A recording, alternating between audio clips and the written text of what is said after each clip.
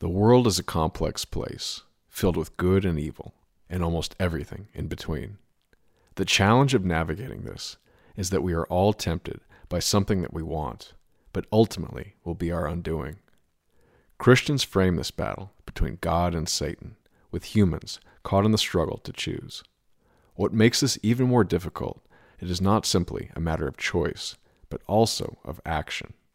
To avoid sin, we must resist its lure, but most, if not all, can without help. This is where faith provides solace, and in the final judgment, salvation. Tonight we are joined by two gentlemen who have dedicated the search for what is good in the form of the excellent Stone Choir podcast, which explores many of these fundamental issues and provides a guide to those who have sought a light in these dark times.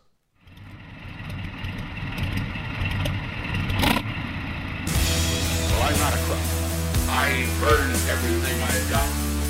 Military industrial complex.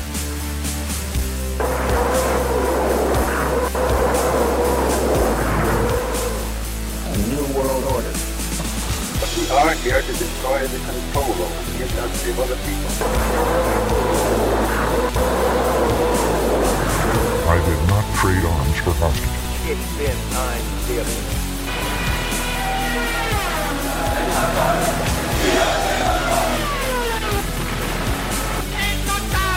На полный разгром гнусных захватчиков. Myth of the 20th Century Podcast. Hello and welcome back to the Myth of the 20th Century. Today myself and Hans, are honored to be joined by two very special guests. One returning from a couple weeks ago. We had Woe from Stone Choir, but also his co-host is now joining us, Corey. So welcome to both of you, and for the first time, Corey as well, and thank you for coming. I wanted to just kind of give a brief review of what we talked about last time, and then hopefully we can get into some new territory today. Last time, we just had sort of a free-form discussion with Woe, but the title of the show was on Christian nationalism. And I think what's interesting about having this dialogue between our show and their show is our show mainly talks about sort of the material, the technical, maybe the philosophical as well, but we're not a religious show, and we don't claim to be experts in that department either. But I think we're very open to people who are scholarly in that pursuit, because I certainly recognize the importance of having a spiritual life and recognizing that not everything is as simple as 2 + 2 and the mechanistic aspects of life. And so what we talked about last time was kind of just from my perspective, and Hans as well, just trying to learn about the Lutheran Church, which is where these two gentlemen come from, and in particular the Missouri Synod and what had happened to them. And then also I wanted to get into maybe what their show is about and why they're doing it, just to kind of review a little bit of that.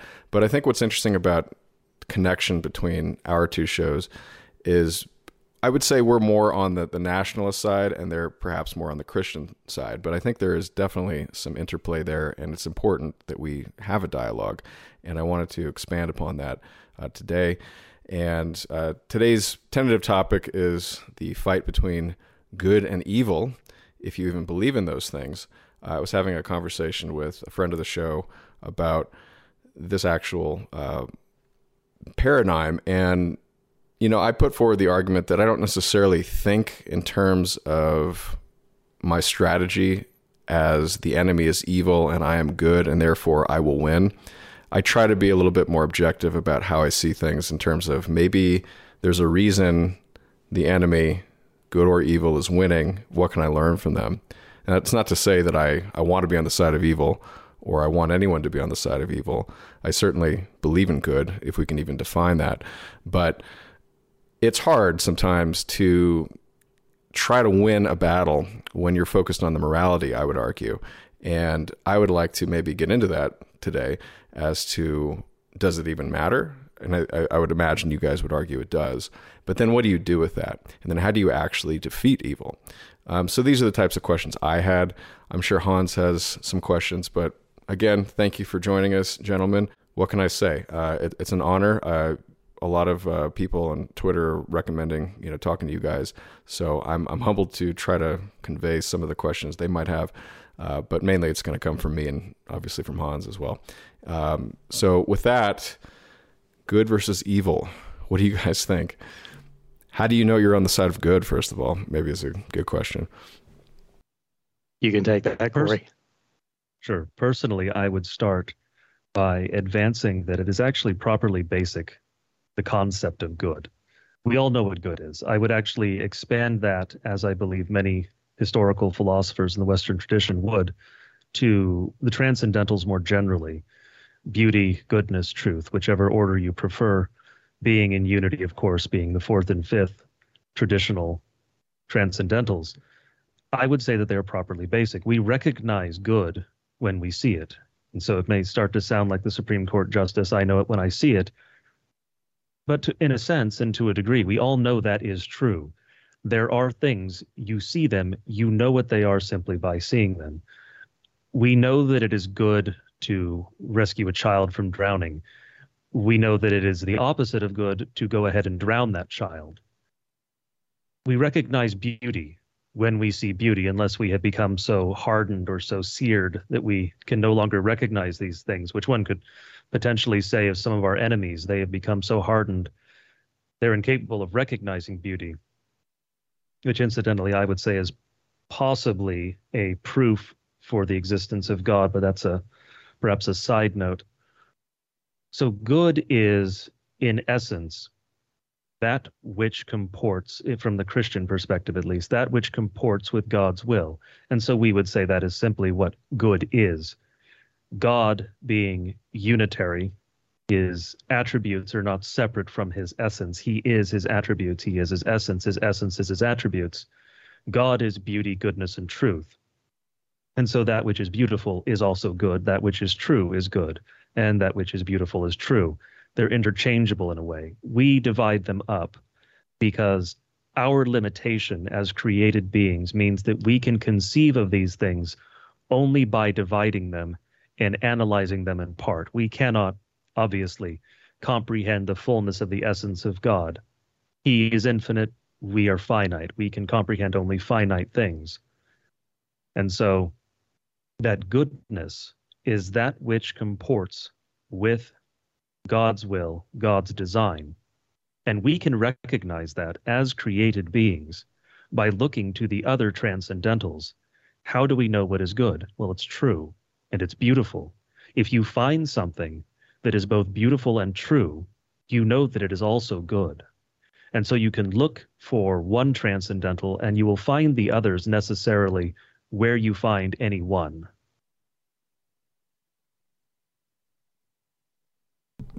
One of the episodes we did a couple months ago was on the subject of perfect hatred, and it goes into some more depth specifically on what Corey said earlier about God's will, because good, from a Christian perspective, and I would argue fundamentally, I mean, one of the basic questions of is a religion true and is Christianity the true religion is what is the source of stuff. And I think the problem that materialists inherently face is if you don't have a root underneath all of the material from which things like goodness and beauty are springing, how do you know? You know, it's a question that people have always struggled with. But when in the episode on perfect hatred, we went into love and hate also being aspects of good and evil. And so it's something that modern Christians, and that's practically an oxymoron at this point, Christians who are alive today, who are kind of losing their way theologically, are very fond of being terrified of hatred, per se. The idea that anything could be hated makes them feel like they're sinning. And the problem with that is that it's very clear in Scripture that there are things that God hates. And one of the definition of that, in essence, is God hates that which is contrary to his nature, which is contrary to his will, and loves the things that are according to his will. And so we as creatures, regardless of faith, have the imprint of God's image on our hearts such that we can all naturally recognize goodness and beauty.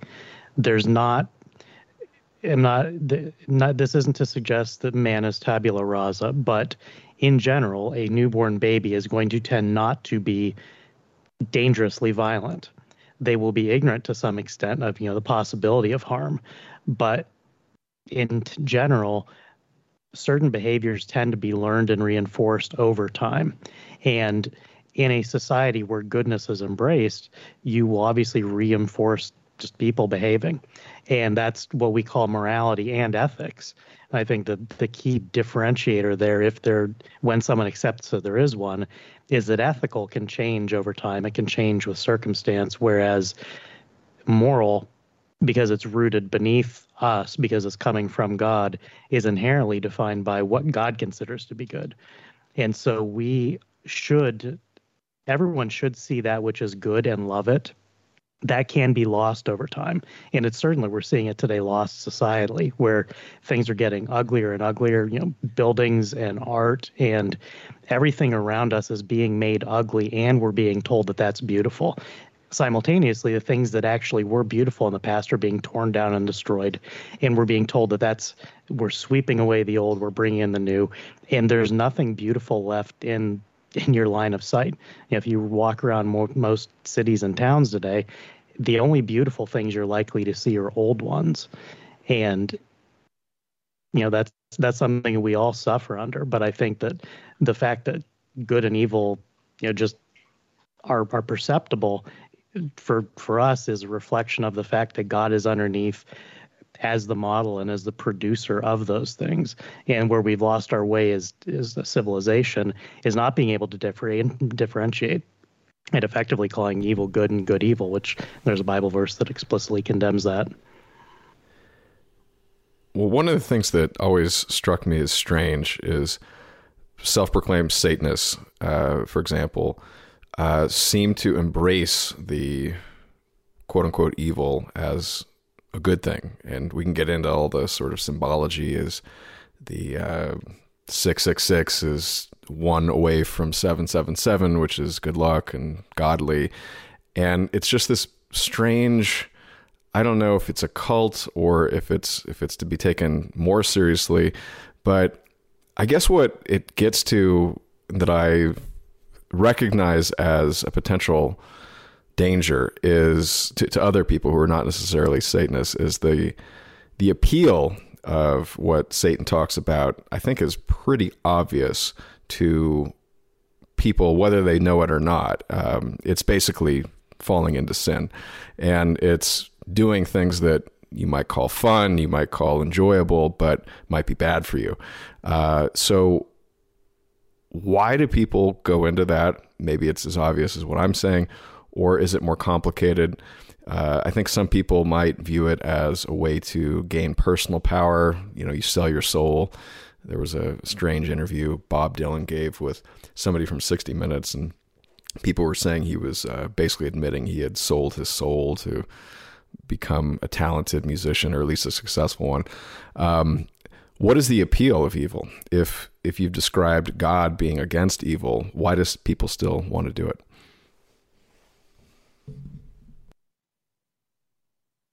There are a few things that are necessary as groundwork for a Christian to answer the question of why evil today, notably, has an appeal. One is the Christian doctrine, the theology of original sin. We are currently living in a fallen state because, of course, our original parent, Adam, fell.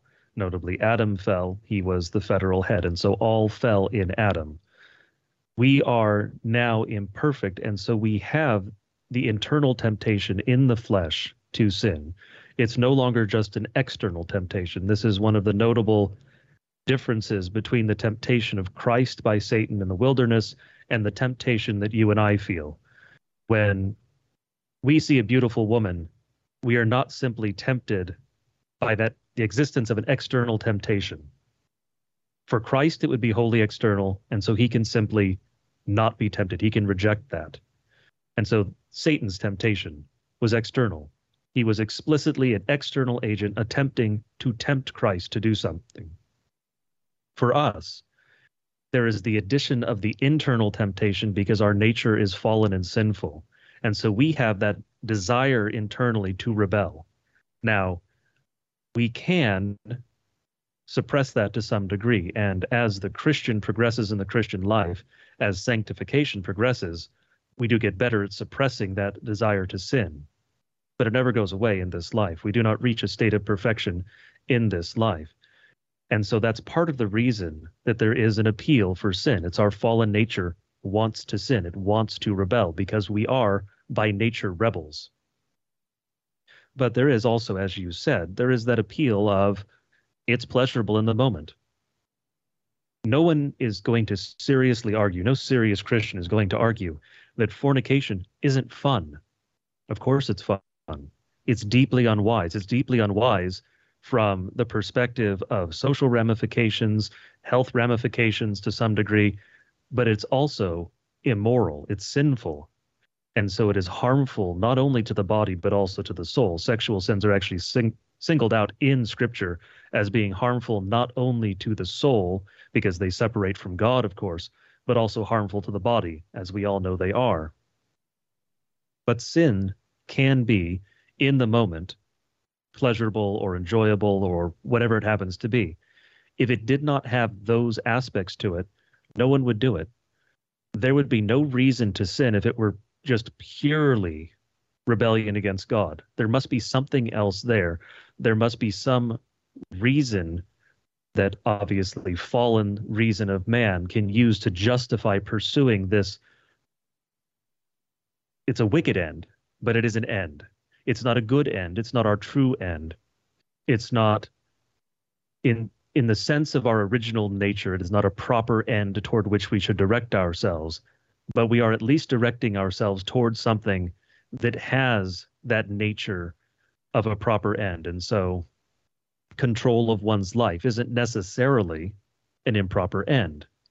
If you make it a paramount end, if you are willing to subvert higher and greater goods to it, then it becomes sinful. There's also another layer, though, when it comes to Satanism. First off, I would say we should divide Satanists into two groups. There are the ones who do it, they would say, ironically. So the Reddit set primarily.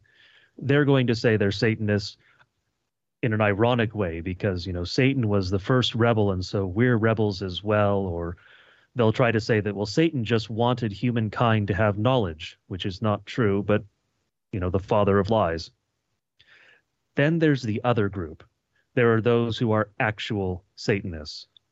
There are those who have decided that they are going to make their entire person simply comprised of rebellion against God. That is their essence. That is who they wish to be. It is who they become. Those are the real Satanists. And there are real Satanists. Now, they may be possessed or they may not be possessed. That's going to depend on the individual, I presume, and also, I presume, on Satan's plans, because Satan, of course, does have plans. The real Satanists are a very real threat. The ironic Satanists are more of an annoyance. However, they are dangerous to themselves and to those immediately around them. Because if you ironically invite in demons, well, you may very well still be inviting them in. And the demons are not going to care about the difference between ironically using some sort of black magic or seance, whatever it happens to be, and using it with the actual goal in mind of inviting in the demons. Now, we don't know the specifics of the ground rules, as it were, that God has set for demons and their interactions with the material world. We are not given the specifics of that. However, we can certainly say that it is unwise to attempt to interact with a demon. That is inviting in evil into your life, possibly into yourself. And so I do think it's important to differentiate those two different classes, as it were, of Satanists, the ironic neckbeard class, I guess, and then the actual power behind the throne, so to speak. The same thing we see in many secret societies. So the Masons, you can join the Masons. You could go tomorrow and join the Masons, assuming they're open on Sundays. But you could go and join the Masons. Not going to be very difficult. You're not going to get up into the higher echelons unless there's some reason for them to initiate you into that. And so you have the rank and file, as it were. Christians notably should not be Masons. The church traditionally has banned Masons from being members of churches. But then you also have those who hold the real power, who know the real reason they're doing the things they're doing.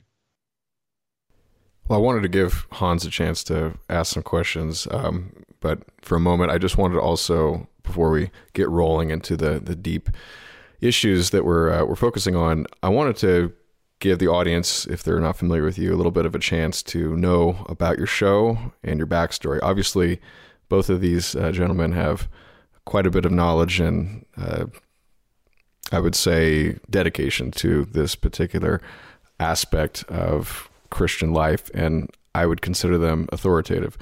But beyond that, could you maybe tell us about how you both decided to work together and maybe what's been going on lately with your church? Sure. First, I'd like to thank you for having me on to feature Stone Choir before our audience expanded significantly, and a ton of people from the Myth of the 20th Century audience who came over. I got just a raft of DMs from guys who basically got hooked and went back and marathon the whole thing. So I think there's definitely a significant kind of spiritual crossover between our two audiences, despite the fact, we're kind of tackling different things in different ways, but it's all about the same world and trying to struggle through it as men who want things to be better. And that was really the nexus for Corey and I beginning to work together.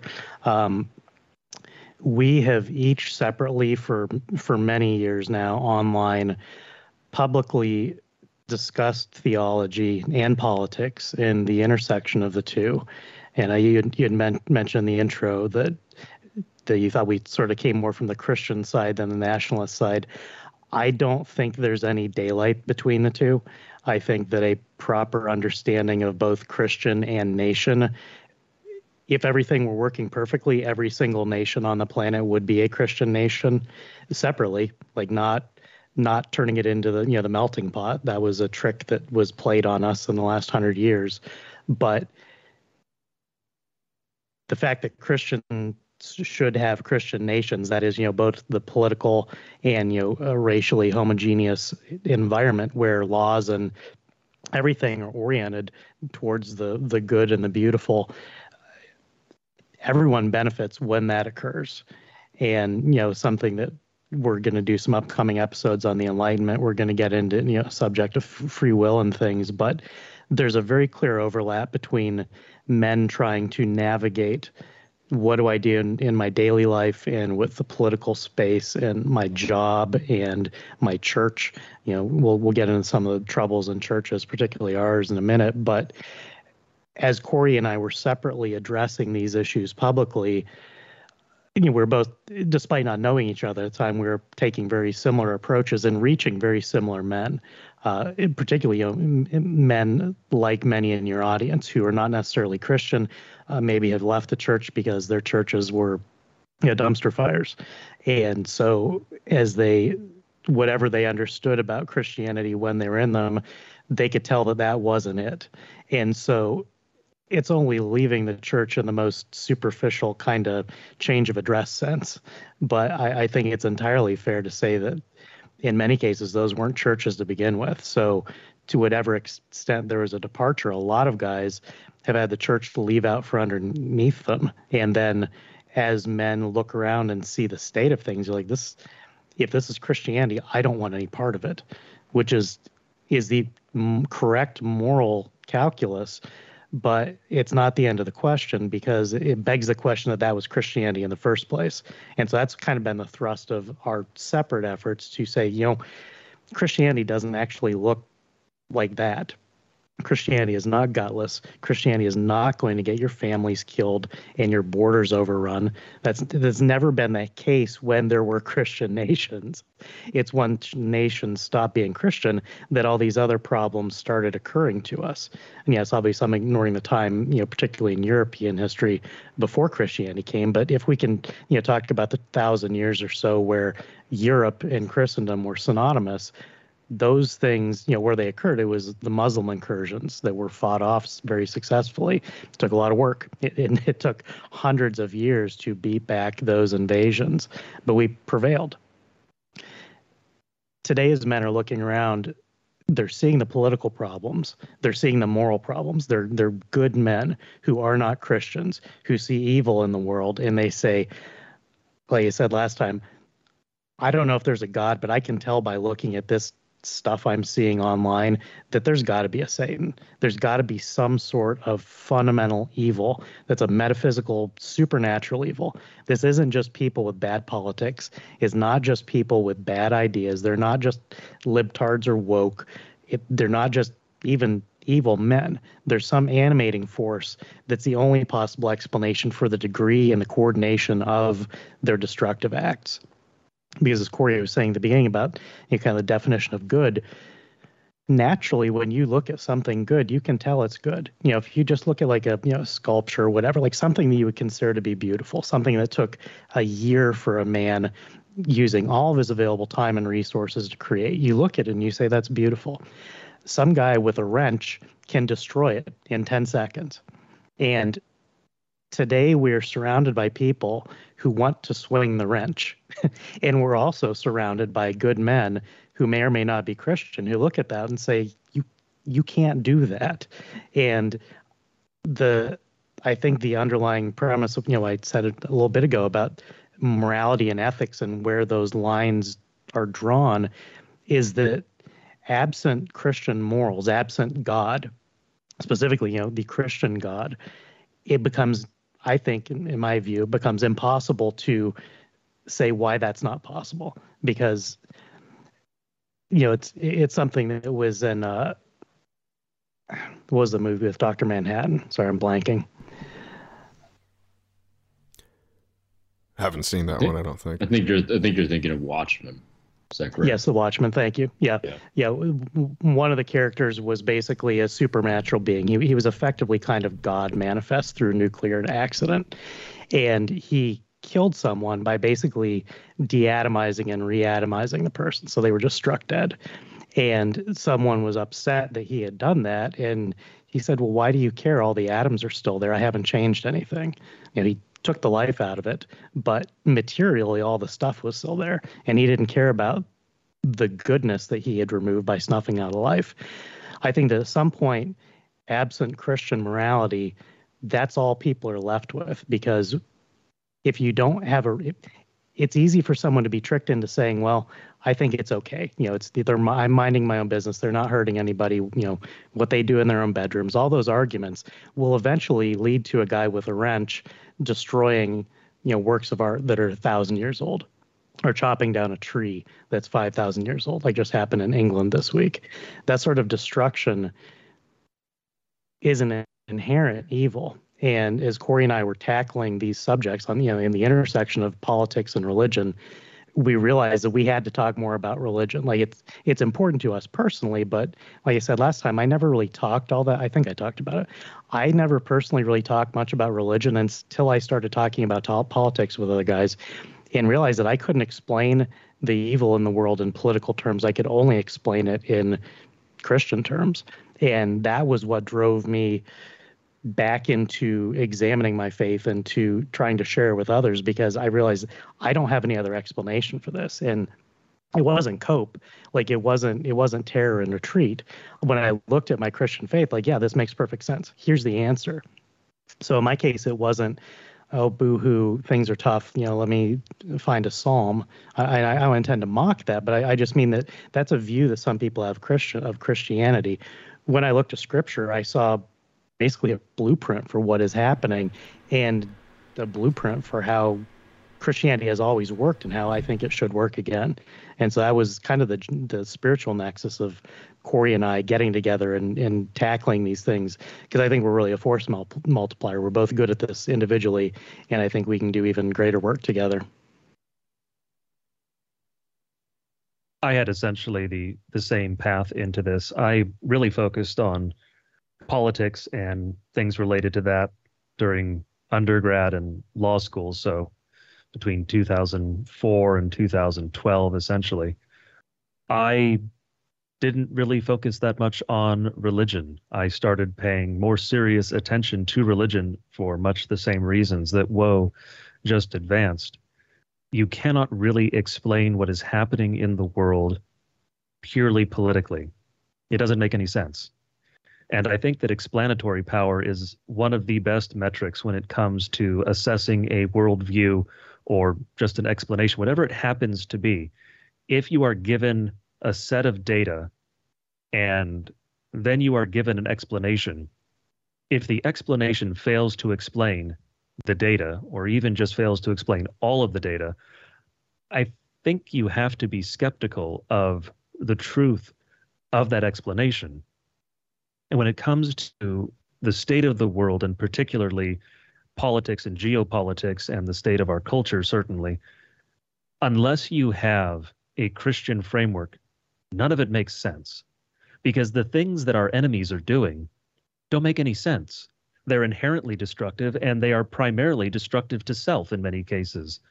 Doing that, if you looked at it, say, from a neo-Darwinian perspective, makes zero sense. This is the antithesis of survival. This makes no sense whatsoever. There is zero fitness in what is being done. It is the opposite. But if you look at it from the viewpoint of the Christian, good versus evil, well, of course, then it makes perfect sense. Because what is Satan's overarching goal? And of course, he's the animating intelligence behind it, which, as Woe said, explains why there is seeming coordination amongst our enemies, amongst disparate groups that really shouldn't be coordinated. And if you have that animating intelligence, then you can explain why you have this coordination, and you can also explain why they are doing what they're doing. Because Satan's entire goal is destruction. It's that simple. And this kind of ties back into the earlier discussion of Satanism, because you have people who say, well, Satan wanted to give humanity knowledge and freedom and sovereignty and whatever else it happens to be. No, Satan's only goal is destruction. He absolutely cannot win. He is destined to spend eternity in hell. All he can do is drag others there with him. Why? Because it's not misery loves company. There's no love there. There's no enjoyment. It's not even the sense of those who are miserable just want to see others miserable, because he cannot derive any joy from seeing others miserable. It is simply because he is such a burned and destroyed creature because of what he has done to himself, that what he seeks is destruction of all that is good and beautiful and true. And that is exactly why his followers do the same thing. That's why you see young women who go to university and enter university as beautiful young women and come out as abominations because of what is taught in those universities and what they learned in their sororities or elsewhere. Because the goal is the destruction of beauty. And we see that in the media with the destruction of truth. And we see it everywhere with the destruction of good these days. Because, of course, as we've mentioned in a number of episodes on Stone Choir, you don't have to destroy all of the transcendentals at once, and Satan isn't going to do that. He's going to target one of them as a core target and use that one to leverage himself into destroying other ones, which to some degree certainly gives him an advantage. As Will mentioned, you can very much more easily destroy than you can create. Creation takes effort and time, unless, of course, you're God, although God notably did spend 6 days creating the universe. But creation takes time and effort. Destruction takes very little. You can take that hammer to a statue that took a year to make, and you can destroy it in a minute. And it is irretrievable from that point. We are faced on the side of good and construction and order. As a German, I always have to mention order, but we are faced on this side with the task of having to deal with many things at once. Because as we frequently say, you cannot just address one thing, because all of the problems are interconnected. And this is part of the reason that we have focus so much on discussing religion, although you will note we also discuss plenty of politics and cultural issues on Stone Choir. One of the reasons we focus on religion, though, is because it is one of the parts that has to be addressed. It is one of the pieces on the board. Because if you don't address all of them at once, you're just leaving an opening for the enemy. It's like building a wall. If we were back in the time where walls were more effective, not saying they're not entirely ineffective today, but if we were back in a time where having a city wall was the difference between your women living peaceful lives and being kidnapped, well, having a gap in that wall is not the best way to construct the wall. And that's where we find ourselves. We're building the wall that protects civilization, that keeps out the barbarians, that keeps out the horde.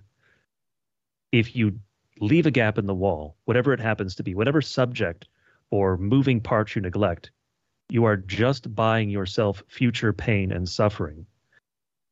And so that's why we are focused on the religious issues, because we've focused on the politics, and we still bring that up, of course. We've focused on the issues in the culture and all of these other problems.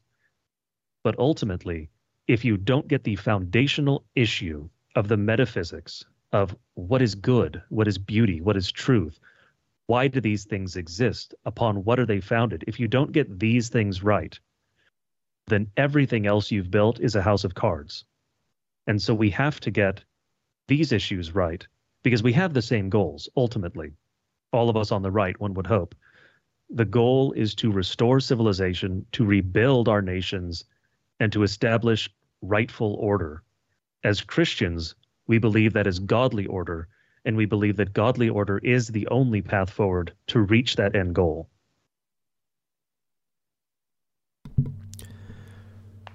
Hans, did you have anything you wanted to go into? Yeah. So, our guests are of the Lutheran faith, and we'd be remiss if we didn't discuss the man whose faith is named after, Martin Luther. Martin Luther was engaged in his own great fight against the evils of his time in many ways. How would you compare the conditions of Martin Luther's tribulations to today? Would you say they're somewhat similar? Did Martin Luther see issues that we might see today, although we didn't necessarily have trans pride parades in the 16th century? But were there the same kinds of deep levels of corruption at every institution in society at the time that he fought against that we see now? I would have to say no. He did not face all of the same problems we face today. I would say that we face worse problems because foundationally, fundamentally, in his time, you had a political system that, even if there was corruption at some levels and in certain places, obviously, culturally, some nations more corrupt politically than others. However, you still had rulers who, by and large, were drawn from the population they were governing. And so they had that vested interest, because a king has a vested interest, because a king is going to pass his kingdom to his son and then to his grandson and his great-grandson. There's an interest in the future of the people that you don't have with the sort of representative so-called government that we have today, particularly when you're in the looting stage as we are now. And so there was less political corruption. There was corruption in the church, certainly, but I would actually say it was less corrupt than the church is today, because at the very least, the Pope was not advocating for bringing in 10 million Muslims and settling them in the heart of Europe. That was, in fact, that would have been absolutely ridiculous to the point where if he'd done that, he probably would have been killed. For instance, it is worth raising the point that actually the preface to the Augsburg Confession, the confession of the Lutheran Church, was addressed, of course, to the Emperor Charles. But in the opening paragraph, it is noted one of the reasons they were at Augsburg was, of course, to deliberate, to quote, to deliberate concerning measures against the Turk, that most atrocious, hereditary, and ancient enemy of the Christian name and religion. One of the reasons they were joined together at Augsburg was not just to discuss religious differences, but to discuss how to repulse Muslim invaders out of Europe.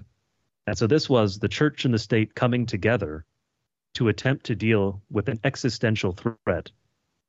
We don't have that today. Notably, Turk here just means Muslim in the parlance of this era. We don't have this sort of cooperation or even this sort of outlook today. We have hostile governments that are bringing in hostile foreigners. We have no real religious framework anymore. You have sort of a background radiation, as it were, of Christianity in the West. Some people have described the South as Christ-haunted, for instance. But if you actually talk to the average Westerner, most people have no knowledge of the Christian religion anymore. They may know the name Jesus, but it's probably going to end there. That would not have actually been true in Luther's time. Despite the failures of the institutional church in Luther's time when it came to teaching, to instructing, particularly the illiterate, despite those failures, the people still knew something of the Christian religion. It was still a part of the culture. It was still a part of the civilization. It was still the truth upon which Europe was founded at the time. And of course, we see that foundation crumbling now, which is, we would advance. One of the reasons that Europe is crumbling and the US is in earnest following after. But so Luther had a better position than we have today. We have problems that were inconceivable. I mean, they were inconceivable 50 years ago, but they were certainly inconceivable in Luther's time. That doesn't mean that we face insurmountable odds. It just means that we face a different problem, and it is, in fact, a larger problem because of how much of our society, our civilization, just everything is decaying and corrupted all at once. And I think one of the chief things that the modern church faces completely ineptly today is that because they did not face problems like we face in terms of scale, in terms of nature, the doctrinal errors within the church today that are opening the doors for the hordes didn't exist at the time. They were unthinkable. And so as a result, 500 years ago, you had an entire culture of men who were devoted as a matter of duty to God and to nation to try to produce sound doctrine. Now, obviously, there were lots of fights within the Reformation and between the Reformers and the Roman Catholic Church. Nevertheless, they were all at least driven by trying, for the most part, trying to serve God. There was some rank evil there, but I think in general, I assume for the sake of argument that most of them at least were acting in good conscience. The produced theology that came from those days that we rely on today. So, Corey mentioned the Augsburg Confession. That's the beginning of the Book of Concord that is used by the Lutheran Church basically to define what Lutheranism is. That book was finished compilation in 1580. So we don't have any new arguments for over 440 years about new issues. Now, there's obviously been men who've been debating other things, but it's mostly been academic questions. It's been fiddly stuff where, it's the same thing you see today in PhD dissertations where guys get so narrowly focused on some tiny detail where they can make their mark. And the reason that they're reduced to that is that all the big questions have been answered, or at least they think that.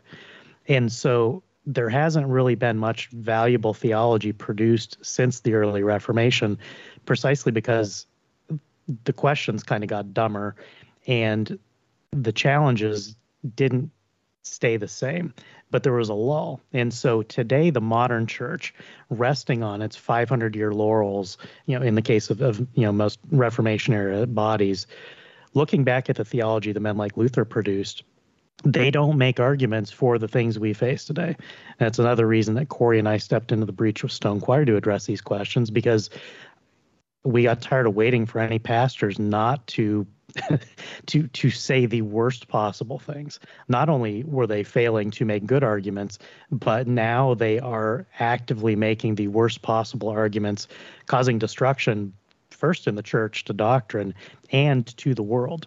And so, the damage there is incalculable, because on one hand, I want to try to get good men who don't have churches into churches, but these are men who know that the world is burning, and they know that in many cases, bad churches have been active participants in doing that, as Rome is today. And in many others, I'm not saying the Roman Catholic Church, our own church bodies are guilty as well. We have to get the theology right, because it's killing us bodily. And bad theology also kills the soul. And so we care about both. In the most recent episode that we did, one of the things we talked about was that as long as there's life, there's hope.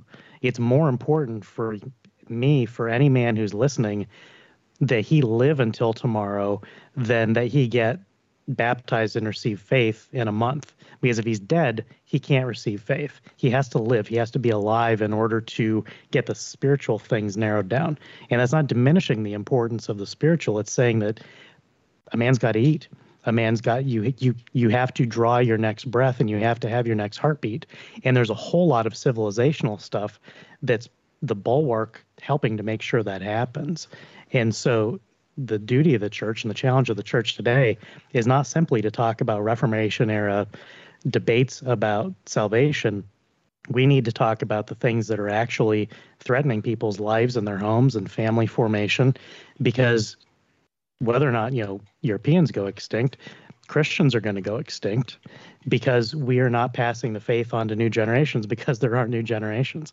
The cataclysmic decline in demographics is virtually no different in most modern denominations than it is in the world at large. And that in itself is bad theology. So this intersection it's the whole shooting match. And back to Hans's original question about Luther, he would be excommunicated instantly today in any church body that holds his name. It's. Continue your point.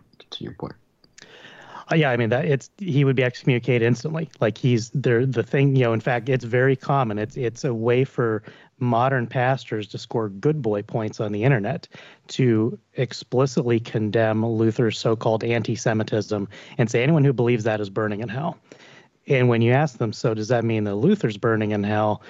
They can't give you an answer, because their stated theological position necessarily says that he's damned, because he believes this thing that they say is a sin. And they want to say that, anyone who believes that is also going to hell. So they will absolutely say this man after whom the denomination was named instantly against his will, Lutheran was an insult, but it was labeled to be antagonistic, and it's stuck, kind of as okay, fine, we'll own it. Today, he would not be welcome in a single Lutheran church, none existing. And I think that's another one of our hopes, is that at some point that will change, because he got his theology right in our book, and in a manner that's consistent with Scripture. But it was incomplete because we have modern challenges. And unfortunately, we don't have any competent theologians today tackling these things. So instead, you get a couple podcasters. You answered my my next question already for me, which was, how would Martin Luther fare in today's church environment? Would he be considered a crank? Would he, be relegated to talking about QAnon on the internet? What would be his ultimate fate? You made a point earlier, both of you made a point about, I believe, the lack of new theological inquiries. And something I've noticed too. I don't know if there's just something wrong with the seminary schools and just with religious teaching institutions in general now.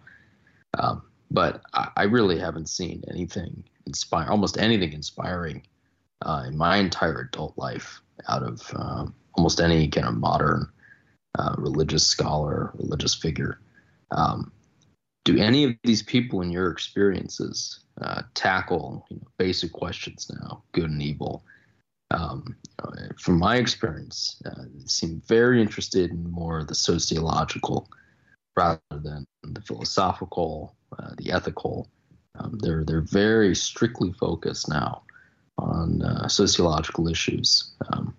Do you have similar experiences, and do you know of anyone that's trying to, actually answer larger questions and try and expound, I should say, on the faith more?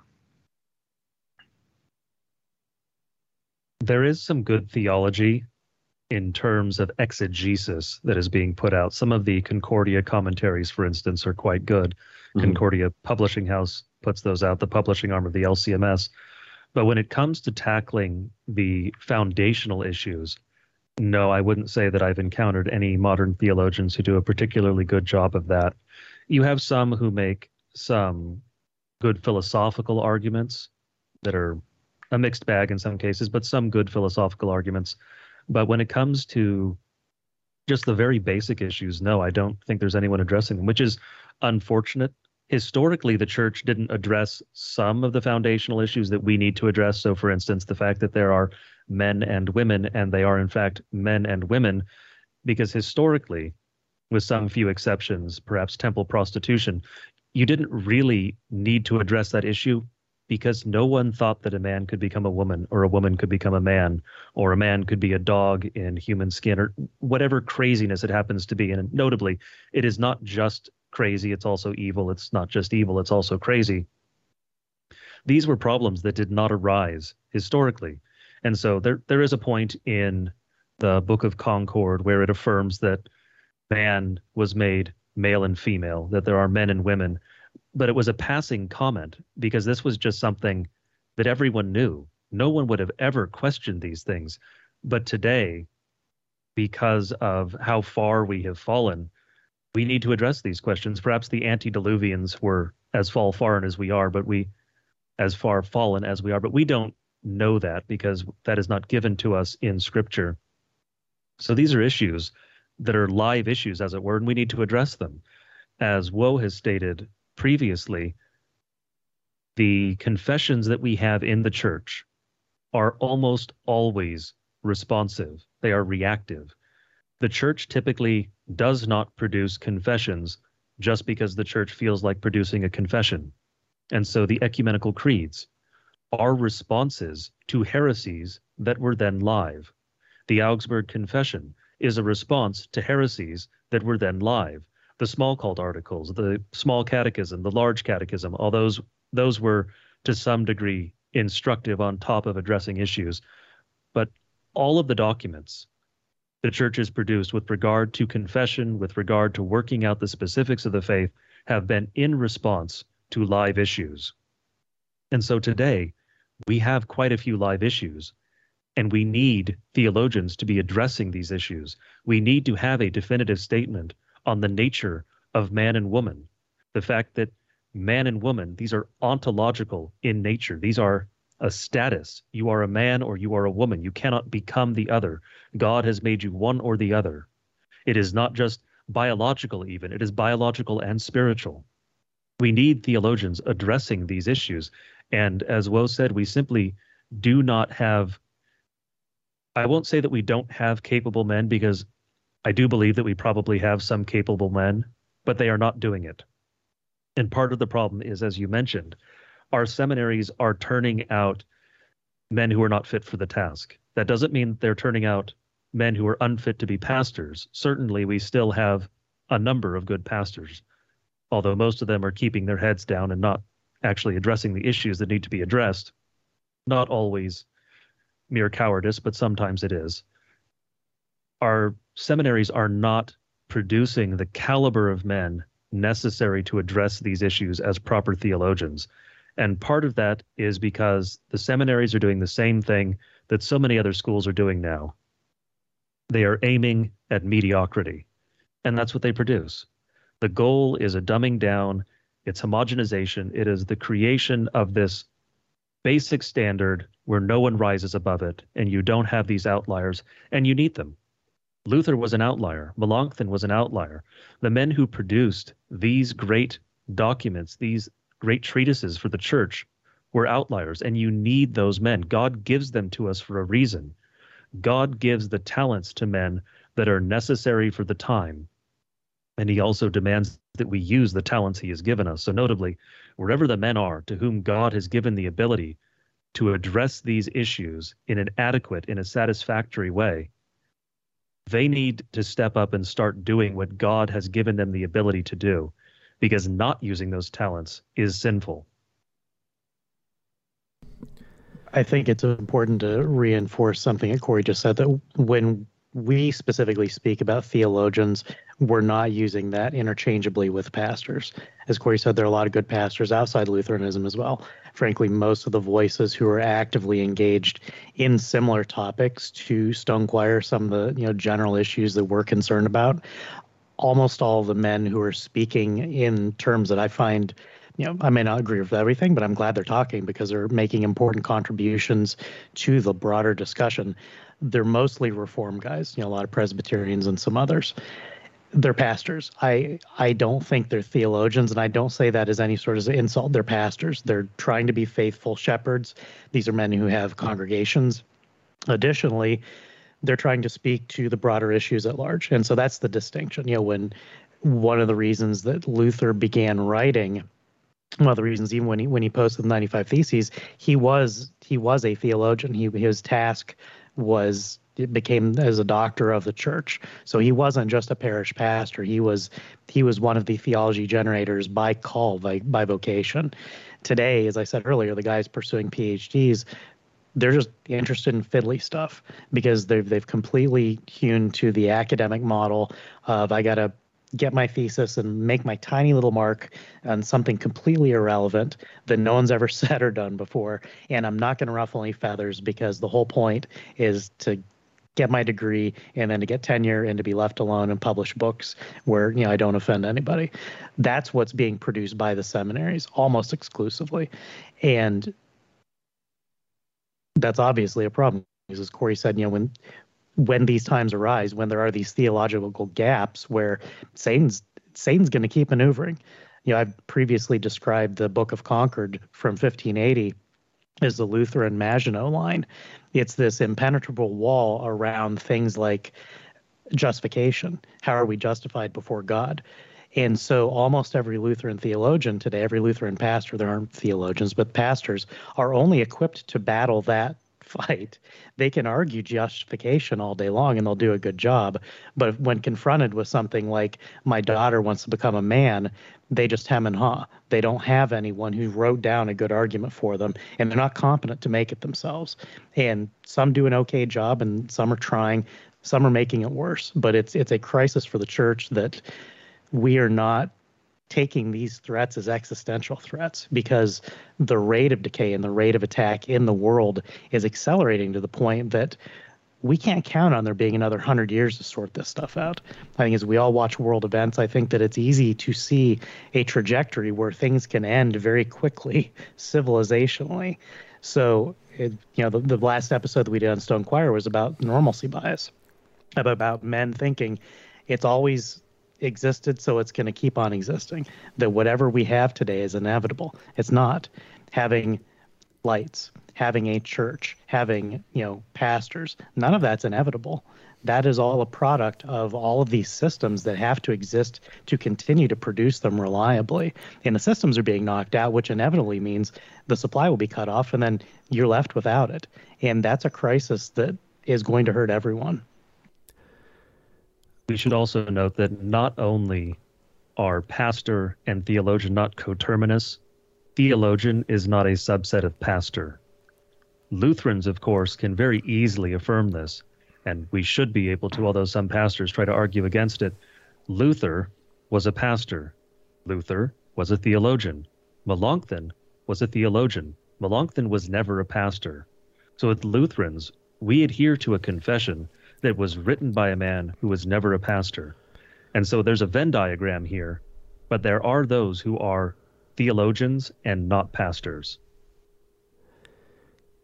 Well, from a more secular background, I can think of several analogies here, but maybe the best one I can put forward is the difference between a scientist and an engineer, or an inventor, and somebody who uses a tool.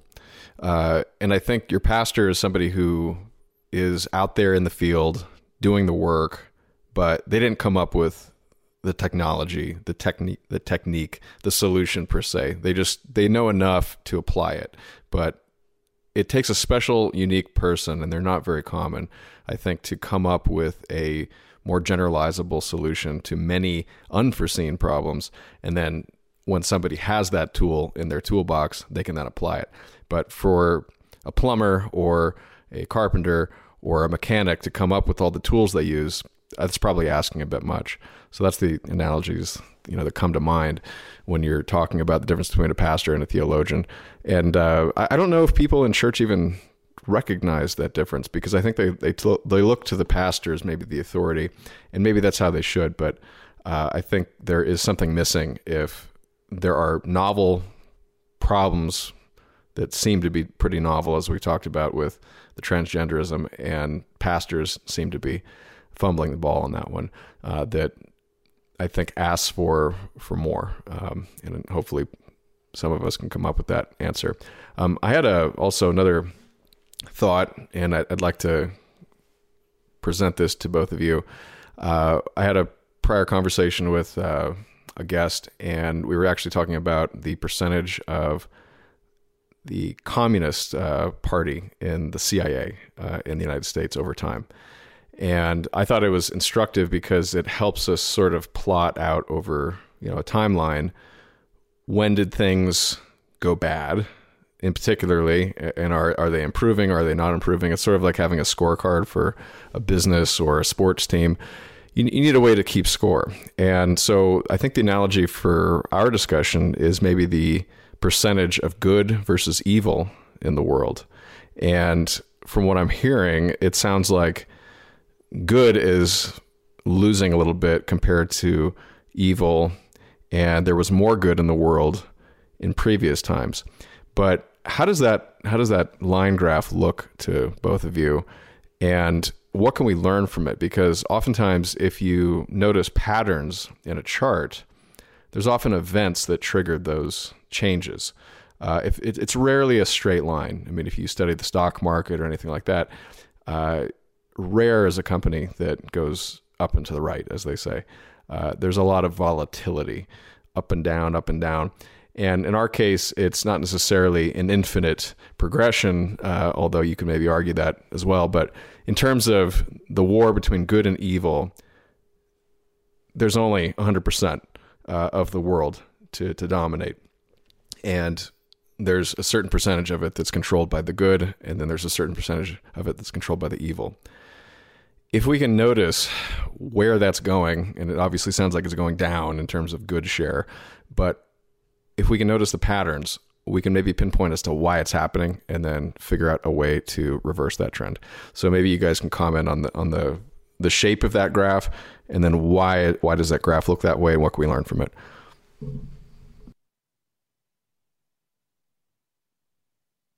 There is an ebb and flow. Go ahead.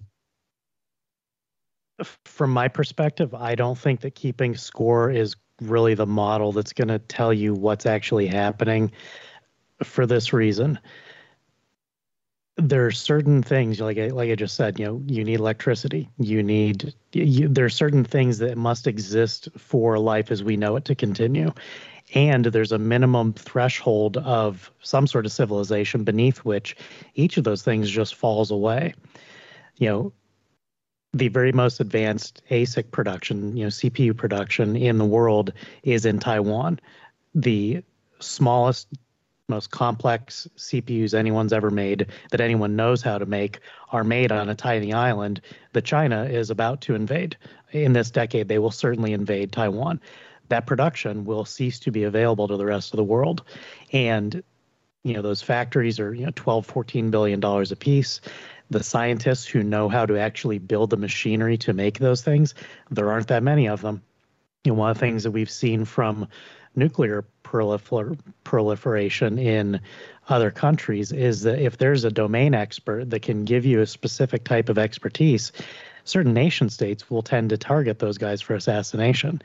I think that there's a very real likelihood that in this decade we will see China not only take Taiwan, knocking out the vast majority of the most advanced ASIC production in the world, but I think they may very well go after the men who actually know how to build those machines.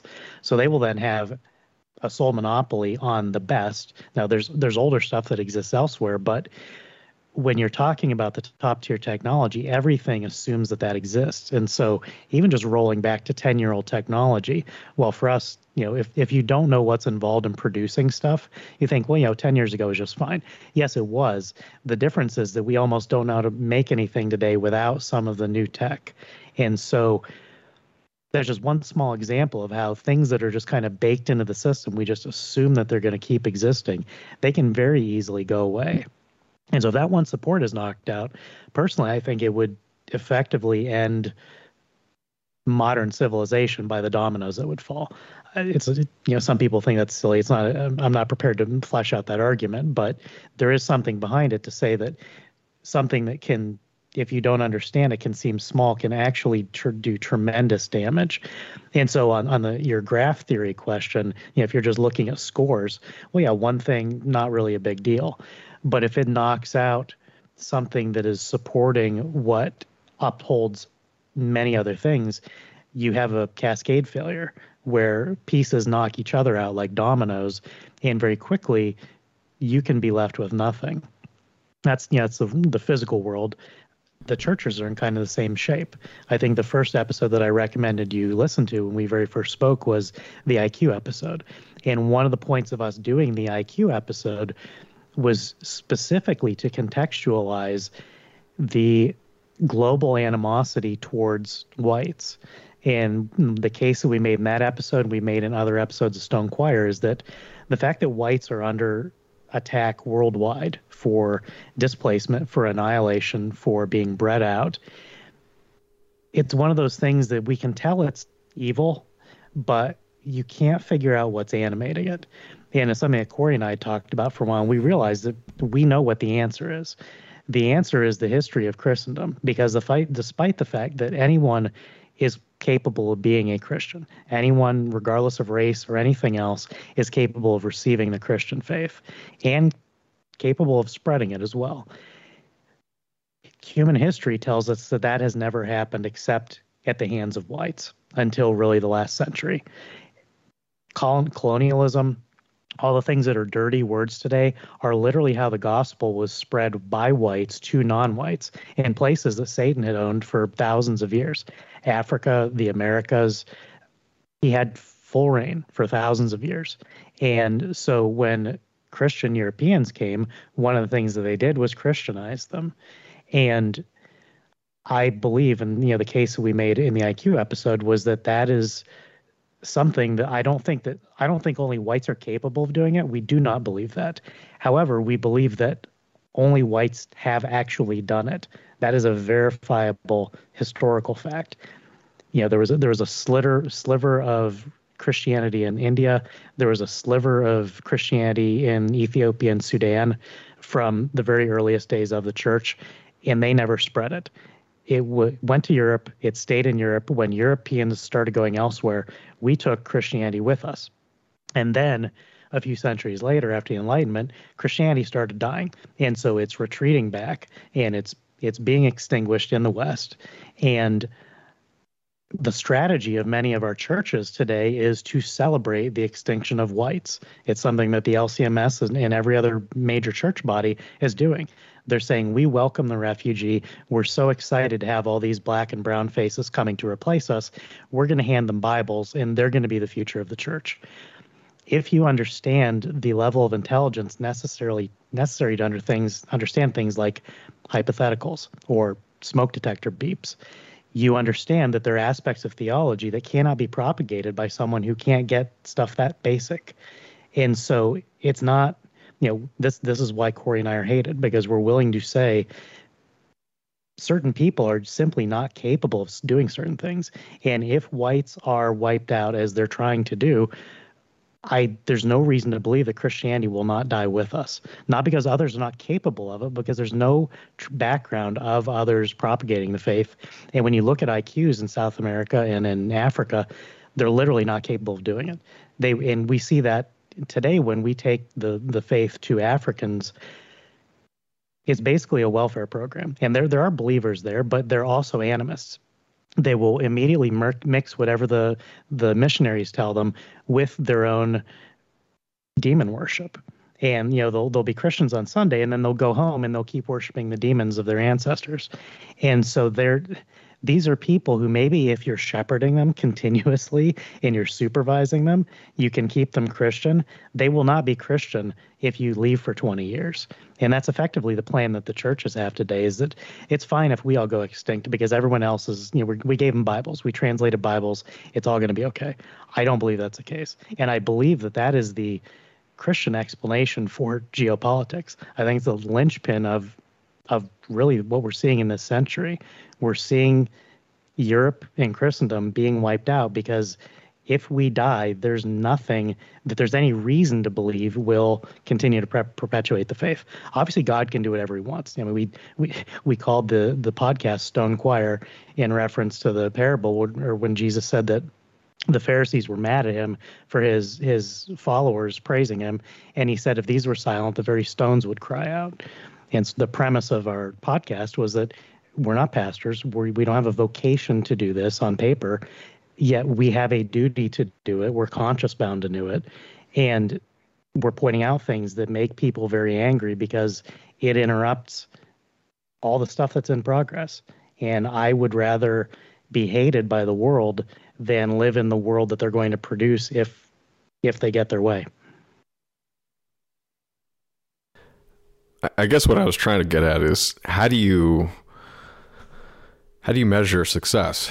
It's an important question, and I know it's difficult to answer that, but I think it doesn't mean it's not important.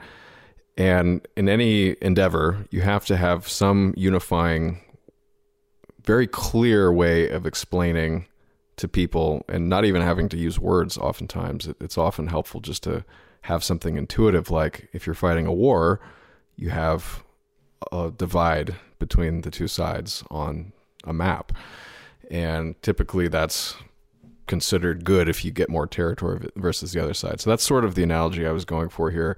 Maybe the line graph was a bad example, because I don't mean to imply that you can predict necessarily based on the direction or the trajectory of that line where it's going to go necessarily.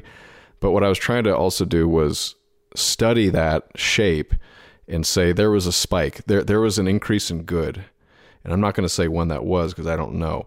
But if we can identify that at least, we can learn from that. And maybe you throughout the whole like graph, visualization, it's just, for me, it's helpful to summarize things. But what I'm getting at is, how do you measure success? How do you measure good?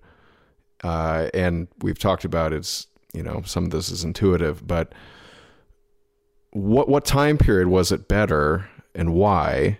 And I have a feeling it wasn't just a straight line down. I think there were ebbs and flows. And that, to me, indicates that there were forces on the good that were winning, and they maybe lost ground at some point. So I'm really just trying to examine what is success? How do we accomplish, the war goal of defeating evil? That's really what I'm trying to get at here. I personally do not actually subscribe to I know the Anglicans like it, and some of the Roman Catholics, the concept of the long defeat, that we will simply over time continue to suffer defeat after defeat after defeat. I don't subscribe to that. I believe C.S. Lewis was one man who popularized that, at least for Anglicans, and then also for non-denominational so-called Christians. And I mean to apply the so-called to non-denominational, not necessarily to the Christian part of that. But when it comes to evil, there is an ebb and flow throughout history. There have been high points for good. There have been low points for good. There have been high points for evil, and there have been low points for evil. And by and large, that is going to depend upon how thoroughly Christian the society has become.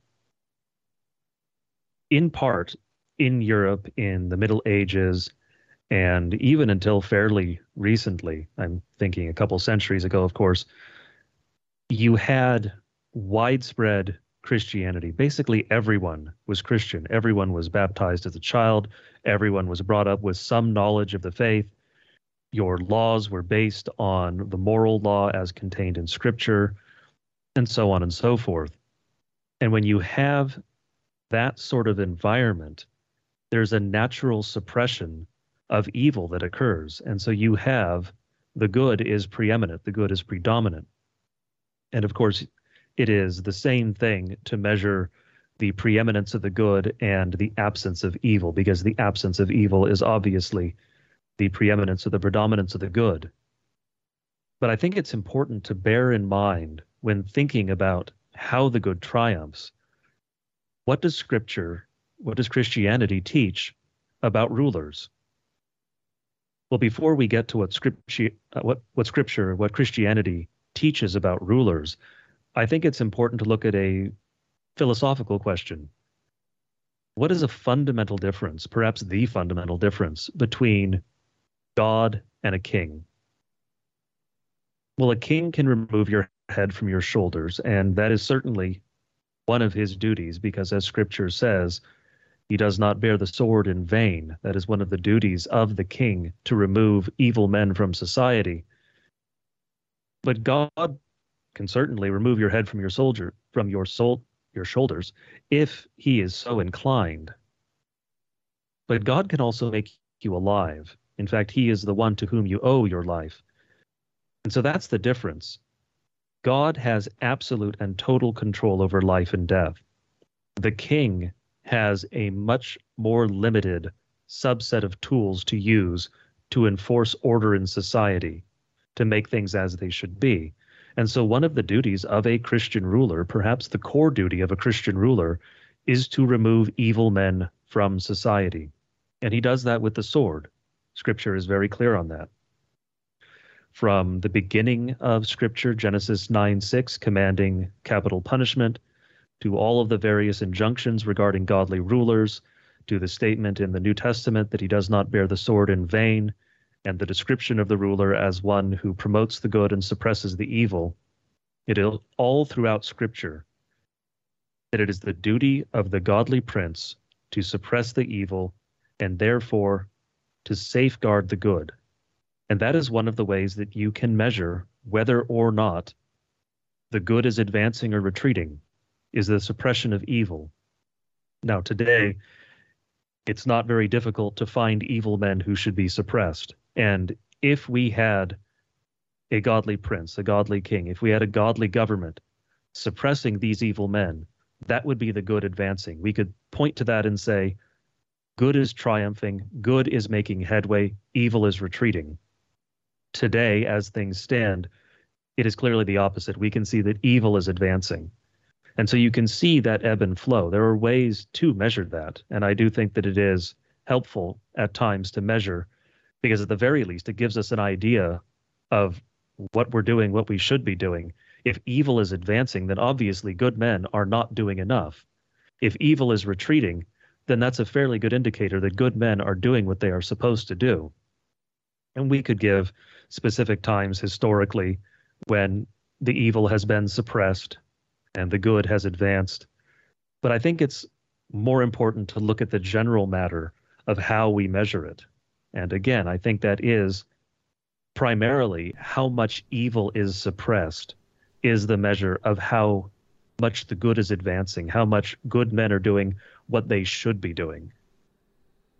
It's interesting you use the word suppress as opposed to defeat, because obviously in a war, if you kill your enemy, they're pretty much gone. And you can also suppress them, but that's not guaranteeing they won't come back. Do you think it's... I don't object to killing them.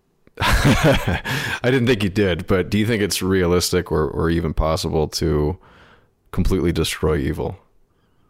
And maybe that's when, the second coming happens. I don't know, what you believe on that, but that's obviously something that is, well, to me, it's never happened, but one can hope.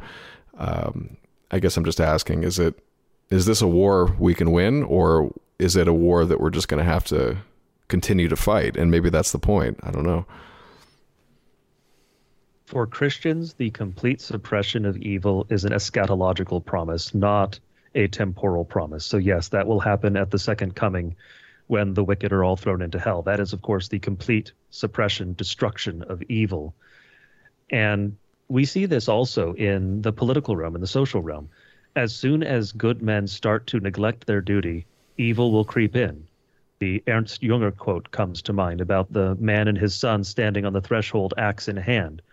That is what maintains order and the safety of the household ultimately.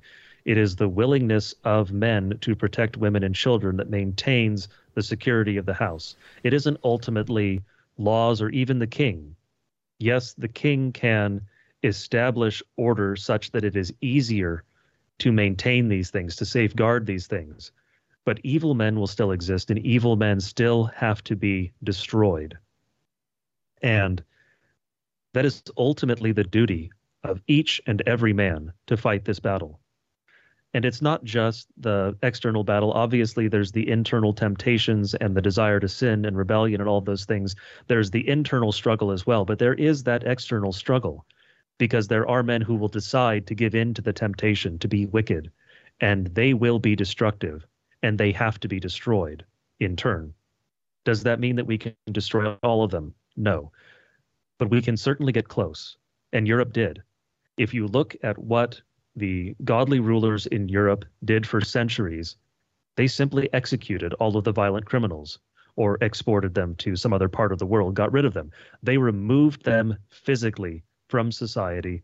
They completely and utterly erased the ability of these wicked men to do evil.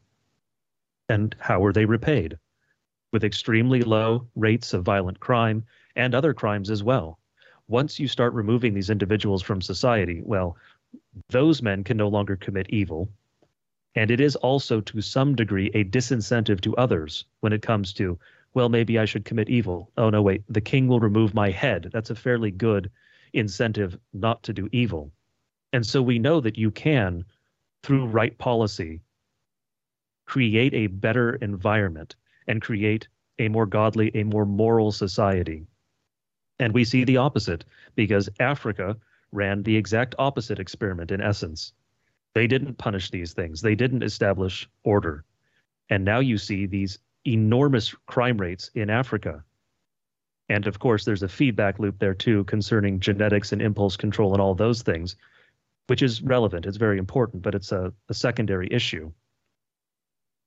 The central issue, the central question is, can you defeat evil? And I would say yes, but not totally. You cannot completely remove evil because, again, humans are fallen. We have original sin. We have a fallen nature, and Satan still exists.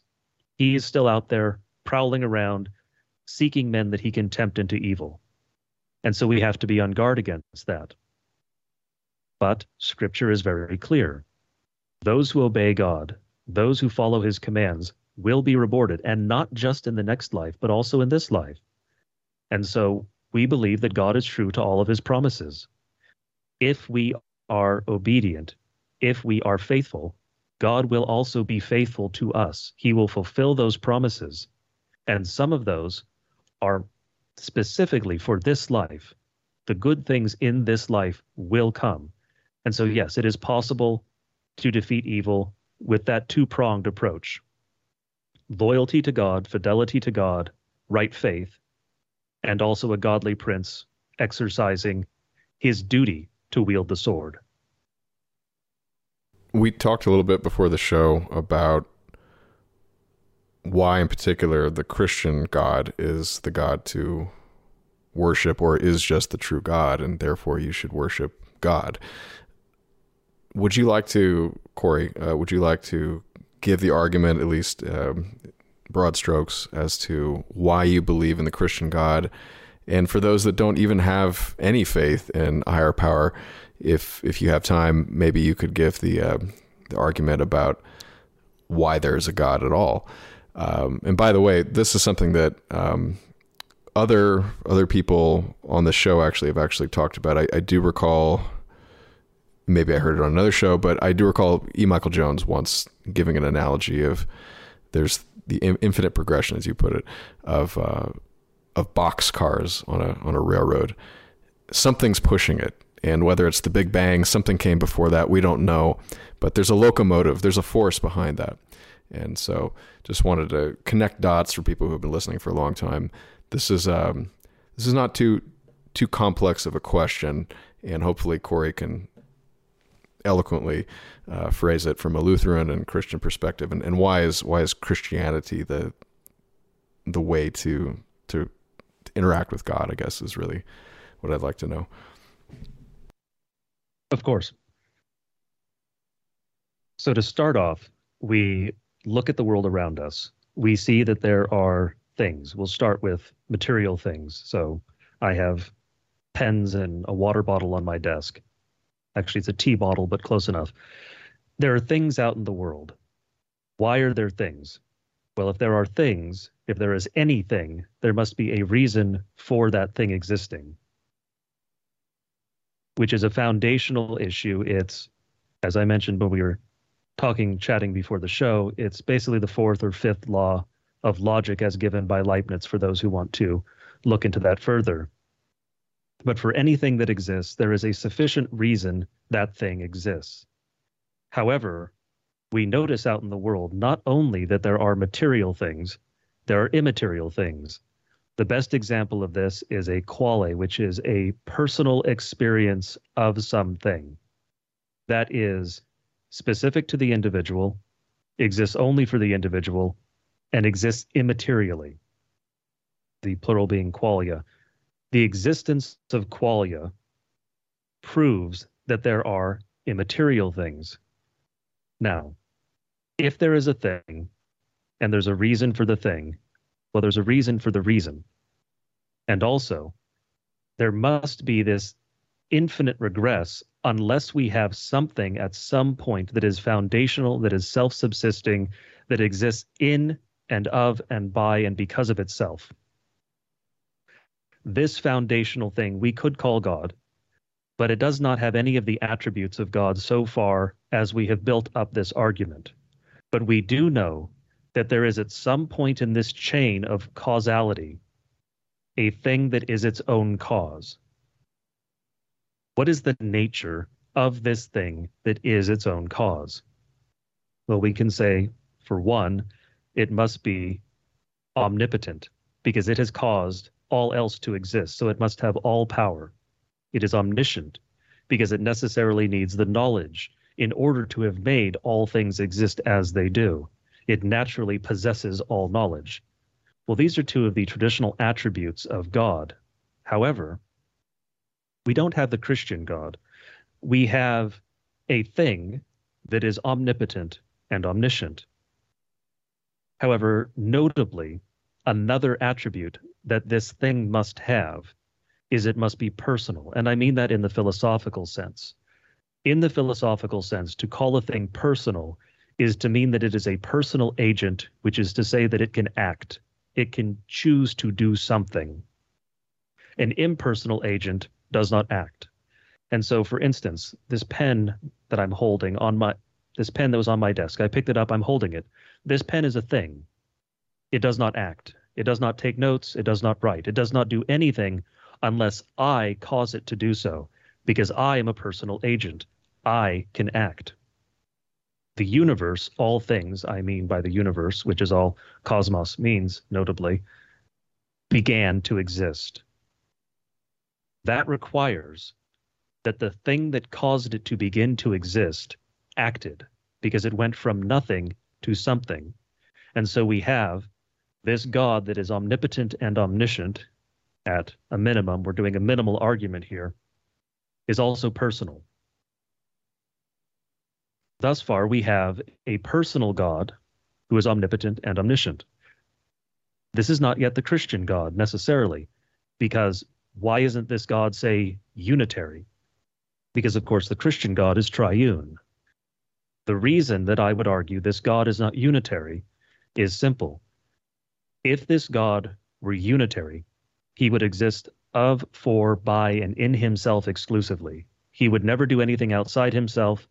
All perfection would be contained within him, and there would be nothing external. He would never create. He would never do anything outside himself. Well, let's move on from one person to two. If this God were dual, if there were two persons within the Godhead, these two persons would exist only in the relationship to one another. They would not go outside themselves. It would be a back and forth a perfect back and forth, but a back and forth nonetheless between the two persons of the Godhead that would never have external consequences. There would be nothing that would flow outside of the Godhead. Now, if we add, naturally, after 1 and 2, a third person, in the existence of three persons within the one Godhead, we have a more complex relationship.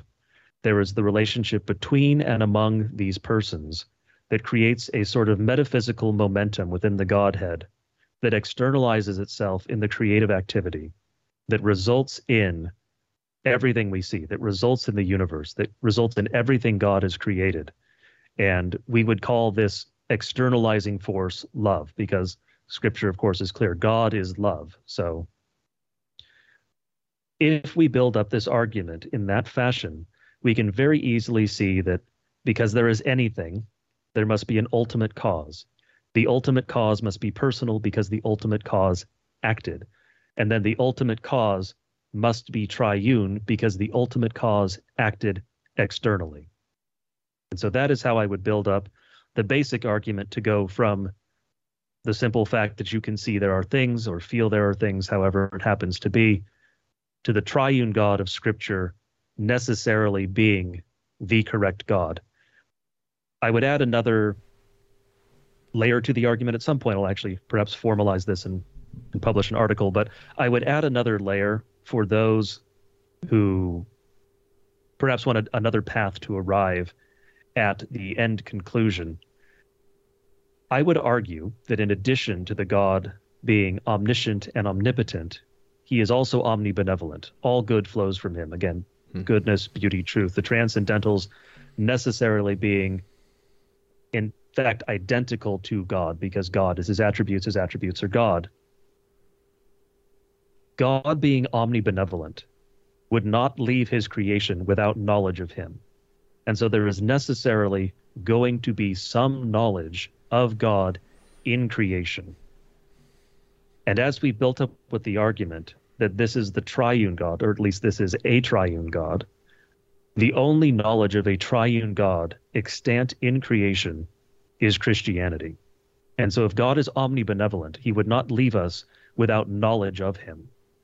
And so the only knowledge of a triune God being Scripture, Scripture is that knowledge that this omnibenevolent God has left in creation for us. And so I would conclude that Christianity is necessarily the true religion. Okay. I've heard of the Trinity, the Holy Trinity. Is that the same as the triune, or is that something different? Trinity and triune are interchangeable. Okay.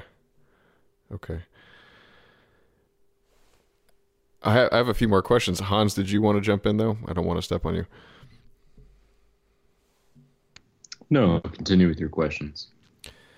Well, I wasn't reading Paradise Lost, but it was actually brought up in another book that I was looking over. And I assume all of us are somewhat vaguely familiar with the story, but from what I understand, and I haven't read it, I probably should, but it's found its way into influence in a lot of other works of fiction. But it's basically an exploration of free will. Why did God give us some of these characteristics, and why is there sin even if God is omnibenevolent, as Corey just put it? And it's kind of a debate between Satan and God. And I was curious about if anybody here has anything to say about that. I think it asks a lot of these kind of eternal questions as to if God is so great, if God is caring so much about us, is it enough to just give us knowledge of him, or is it more good to actually give us freedom from sin? And maybe it's our fault that we sinned, but that's kind of the crux of the book. It's like, why were we even tempted to sin? Why was Eve eating that apple? Well, Satan tempted her, but why was she so weak that she had to succumb to that? Wouldn't God be kind enough to grant Eve the strength to resist that? Those are the sorts of questions. I think they're interesting questions. Have any of you pondered that? Do you think that's a good line of inquiry? I think it's a a very good line of inquiry. It's probably the most difficult question to answer in philosophy, theology, period. There is a question called the crux theologorum in particularly Lutheran, but just generally in Christian theology, which is there are two propositions. One, Scripture is very clear, God desires that all be saved. And two, not all men are saved. And this is related to that question. And the reason that it's called the crux theologorum is, in essence, it is unanswerable, which I know is unsatisfying for many, but not everything in life is going to be answerable. I'll come back to that in a moment. But when it comes to original sin, or really, I guess, when it comes to the original sin, which would notably not be Adam's sin, but it would be Satan's fall, because that would be the first sin. How do we explain that? And I'm not sure that we can. We can, at least I'm not sure that we can in a way that will be satisfactory to everyone. I find it satisfactory, but I'm not everyone. I think that the answer, and I think that many theologians have proposed this as their solution, I think the answer is quite simply, it is free will. God has given us a free will. God, to speak after a fashion, has decided that that is such a good that it is something that he is going to give us even with full knowledge that many of us will abuse it in an ultimate sense, and all of us will abuse it in a proximate or intermediate sense. God still decided that it was such an important thing, that it was such a true good for us to have free will, that he created us with free will despite the consequences. And that is also notably the case for the angels, because many of the angels fell with Satan, but not all of the angels fell with Satan. And so I think the crux theologorum, the question of why not everyone is saved, we can't answer it entirely with free will for specific theological purposes. And I'm not sure you want to get into monergism versus other ideas, but whether or not we can answer the crux theologorum, I think that we can answer why is there sin with a simple response that free will exists. We do have the option to rebel. And you could make the argument that it would be completely meaningless. I don't find this argument particularly compelling myself, but I recognize that there is something in the argument. It's worth advancing because it does have some value. Would there be any meaning? Would there be any point in creating automata? If God had just created a bunch of robots that loved him unconditionally and never had any thoughts of their own, they just did exactly what they were programmed to do. And I have to say, if I were God, if I were creating a universe, that wouldn't be a very satisfying universe. Right. I can create that universe on my computer right now. I can spin up a strategy game. But that seems to be not what God wanted, and so it's not what he did. It's like you want your wife to genuinely love you versus just simply obey you. I would assume that's similar. I mean, it means a lot more. I absolutely agree. Yeah. It means more to have someone who genuinely chooses you versus has to, you know. It's a big distinction. That makes sense. If I could add just one thing, I tend to sidestep a lot of these why does bad thing happen questions with a cheap shot that I find unassailable personally. So it gives me comfort. If God is God, then God must be perfect. And if God is perfect because he is God, then whatever he did that led to this was perfect. And the fact that I can't make sense of it, I simply believe is due to my fallen nature and not to God making a mistake. So I root my confidence in God being God and not me understanding how things work, because we all run out of runway for our reason.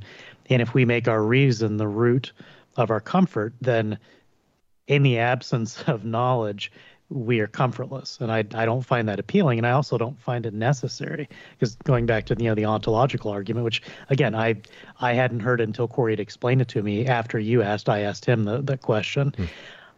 I am very thankful that I was raised Christian, because I don't know if I would be Christian if I had not been, baptized as a child and raised by my parents. Like, this was given to me. And then as an adult, throughout my whole life, whenever I've confronted any sort of question that would cause me to question anything, to question something religious or to question my faith, I've never struggled personally, because there's always been an answer that satisfied everything. And the most a cop-out I will appeal to is that, like, well, I believe that God is God.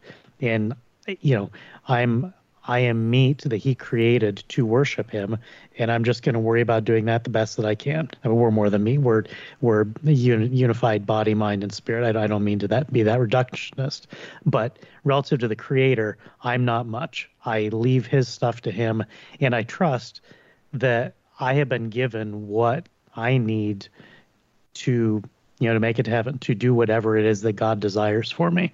As Corey said, downstream, some of the implications from the ontological argument are that the triune God will be found in creation, and we find that in Scripture. So for me, that works, having just heard it, a month ago, because it all adds up. Now, is that circular? Yeah.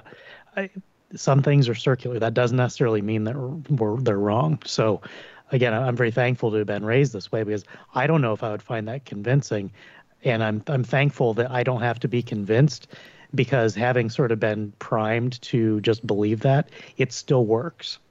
I don't feel like I'm being lazy or intellectually dishonest by adhering to a few very simple givens that are unknowable. But, every man, regardless of his religious beliefs, understands that the unknowable exists. I mean, if you will descend into madness if you can think you can understand everything. You'll lose your mind. So we all have that starting spot, and I think Christianity fills in the rest. Just to give a modern analog, it's kind of funny if anybody who's looked at this AI, artificial intelligence, ChatGPT explosion over the past year actually understands how it works, because I think a layman, not to abuse the analogy, but to somebody who's not familiar with how machine learning functions, it may appear to be this infinite oracle of knowledge. And it simply is not the case. It is circular. It has nothing to do with God, but it's just a system that is studied previous works of knowledge and synthesized a very clean interface for asking it questions. But it actually doesn't have any real intelligence to expand beyond that. And it's very limited, actually. But regardless, you could probably spend your entire life asking ChatGPT questions and not have enough time to answer or get answers for everything. So there are limits even to that. And even that system is incomplete.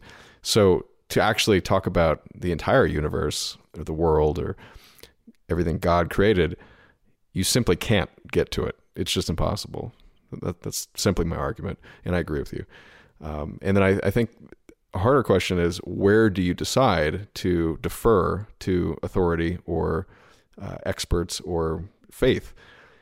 I think that's a trickier question, because I think some things in our lives, if we believe in free will, we can exert some influence over, and then some things we can't.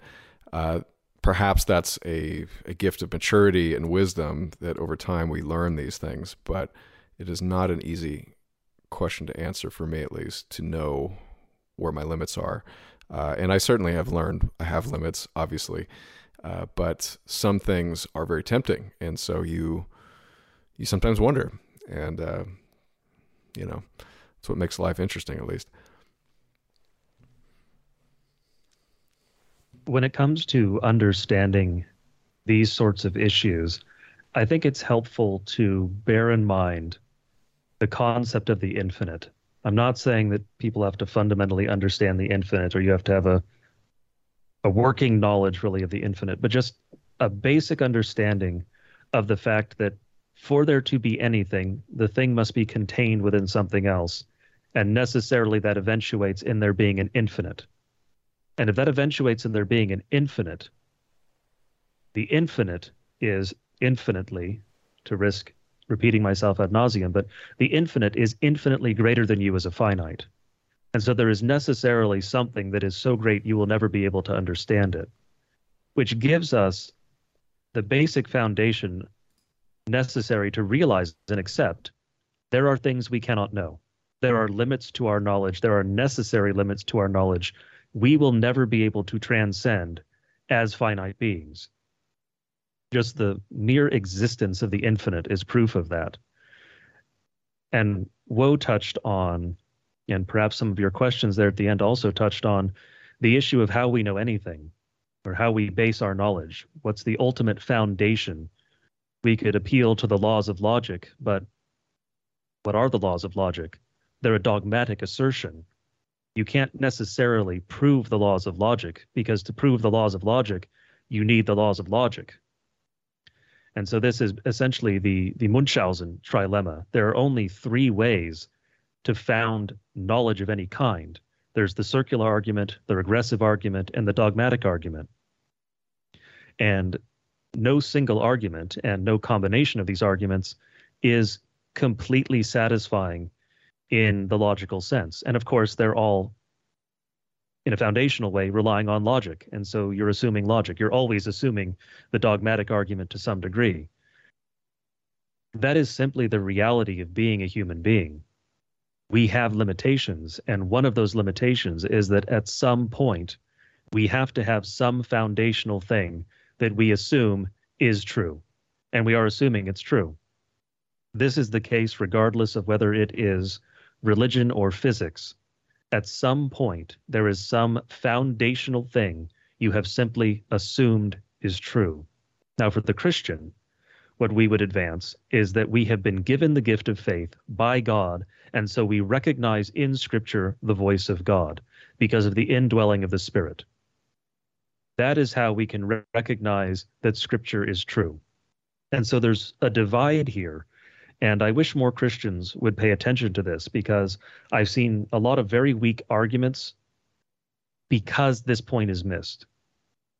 If I am arguing with a Christian about something, if I am discussing something with a Christian, I can say that we believe Scripture because Scripture is the Word of God, and we know that because we have been given the free gift of faith, and it is that testimony internally of the Holy Spirit that says, this is the Word of God, you can believe it. It is the order there, the way that is built up, that is important. We believe, therefore, the rest of that. That is not the way that you can come to this question when dealing with someone who does not believe, because the person who does not believe doesn't have belief. And so you don't have that foundation on which to build it. You have to come at this a different way. For the unbeliever, it is essentially the exact inverse of that. You have to go at it from proving Scripture and then saying, if Scripture is reliable, that would tend to indicate there is a God. Now, of course, as I pointed out earlier with the other argument, there are a number of ways to arrive at the conclusion that it is at least reasonable to believe in God. And I'm not going to say that reason is bad. Now, as a Lutheran, of course, there are those who are going to think of some quotes that Luther had, particularly choice quotes about reason. But that was directed at reason as a God, enshrined as it was in the Enlightenment. We'll get to that in our Enlightenment episodes. But reason is not the be-all, end-all. But reason can be used as a very good tool. It is the ministerial use of reason versus the magisterial. Reason as a minister, reason as a tool versus reason as king or lord. And so we can build up the argument of, look at all of this evidence in Scripture that this was written by an intellect that so transcends the human intellect as to be seemingly infinite, and as it turns out, actually infinite. And so if you can build up that argument about the nature of Scripture, then you can provide some substantive proof to the unbeliever as to why he should believe Scripture. But it is the exact opposite of the argument that a Christian should use when approaching another Christian. And I, again, wish more Christians would recognize that, because it would lead to better arguments. You don't walk up to an unbeliever and beat him with the Bible. You first have to prove why the Bible should mean anything to him. And on the other hand, you don't walk up to a Christian and try to prove why he should believe the Bible. You point to him, you're a Christian, you have to believe the Bible. Yeah, that distinction makes sense. I was talking to Hans actually about a week ago, and we were sort of discussing the show, and one of the things that came up was the Bible as it is compared to what the Bible could have been. And I am absolutely not familiar with the arguments about this and some of the possible theories as to what became the Bible, but I have read some of the Bible. I'm working on the rest of it. It's difficult for me to understand it, to be honest, because of the language and the translations therein. But there are several books in the Bible that compose the Bible. And there are people that make the case or argue that there were other books that were left out of the Bible. And Hans was telling me something about the Gnostic Bibles. I don't know much about them, but someone also told me about the Book of Mary. What is the Bible? How do we know it is the Word of God versus these other books? And who decided to make the Bible the way it is? I assume it was people, but I mean, you could not the writing itself, but just the compilation of it.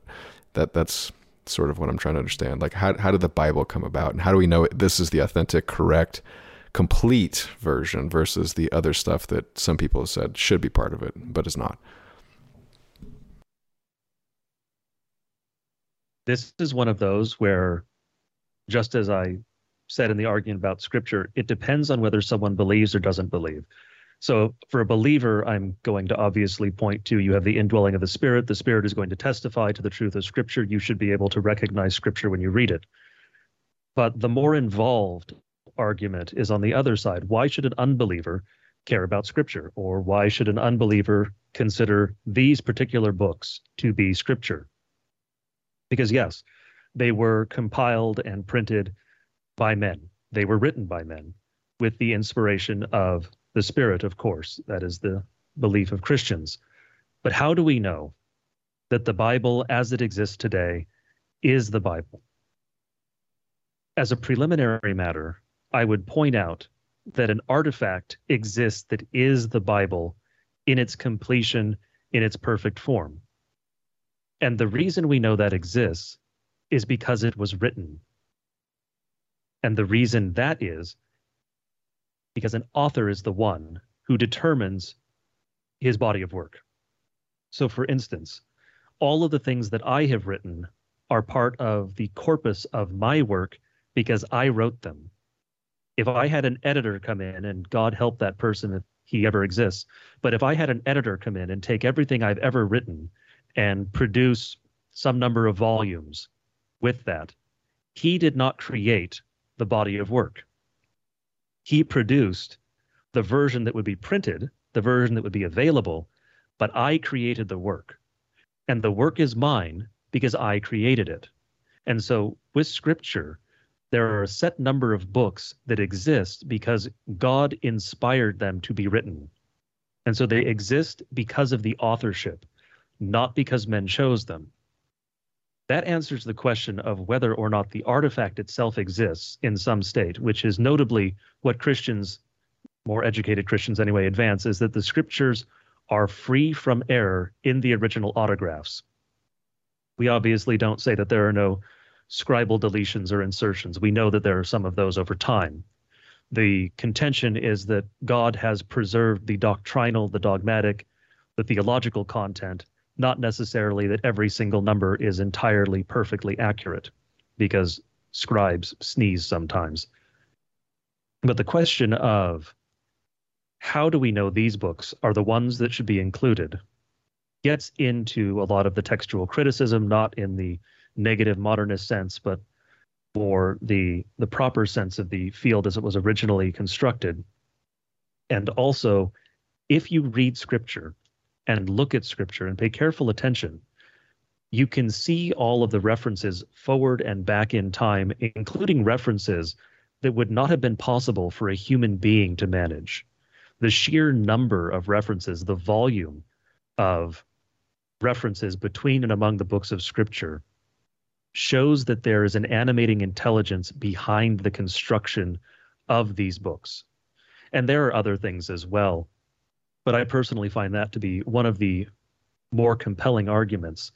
And so you're making an investigation into the nature of the text itself to see if this is something that is beyond what a man could do, beyond what a number of men can do, which notably, if you have a number of men over many centuries, over thousands of years, it makes it even less likely to be able to produce something this coherent. But if you start to look at the nature of the documents, it becomes very obvious this was not something produced solely by human hands. There's something else behind it. It's sort of the positive foil to looking at our enemies and being able to see there's an animating intelligence behind them. That's an evil intelligence. But there was a driving intelligence behind the authorship, behind the formation of the Scriptures. And because of the nature of that intelligence, it is necessarily God. I would just add that the internal consistency is overwhelming. Even someone who wants to sort of play gotcha games and ignore the theological arguments for explaining seeming contradictions, there just aren't that many of them. Which, again, as Corey just said, if you look at the volume of books, the volume of writing over the number of millennia from demonstrably different human authors, some at the same time, some at different times, for all of it to fit together at all is just an impossibility. I mean, Corey and I agree on most things. If we were to try to write something, just the two of us, about stuff that we talk about all the time, we still would not be able to come up with 100 pages that was as internally consistent as the entirety of Scripture. Because at some point it ceases to be about cleverness. And as Corey said, it can only possibly be supernatural. And that's also the case with the preservation of the text throughout history.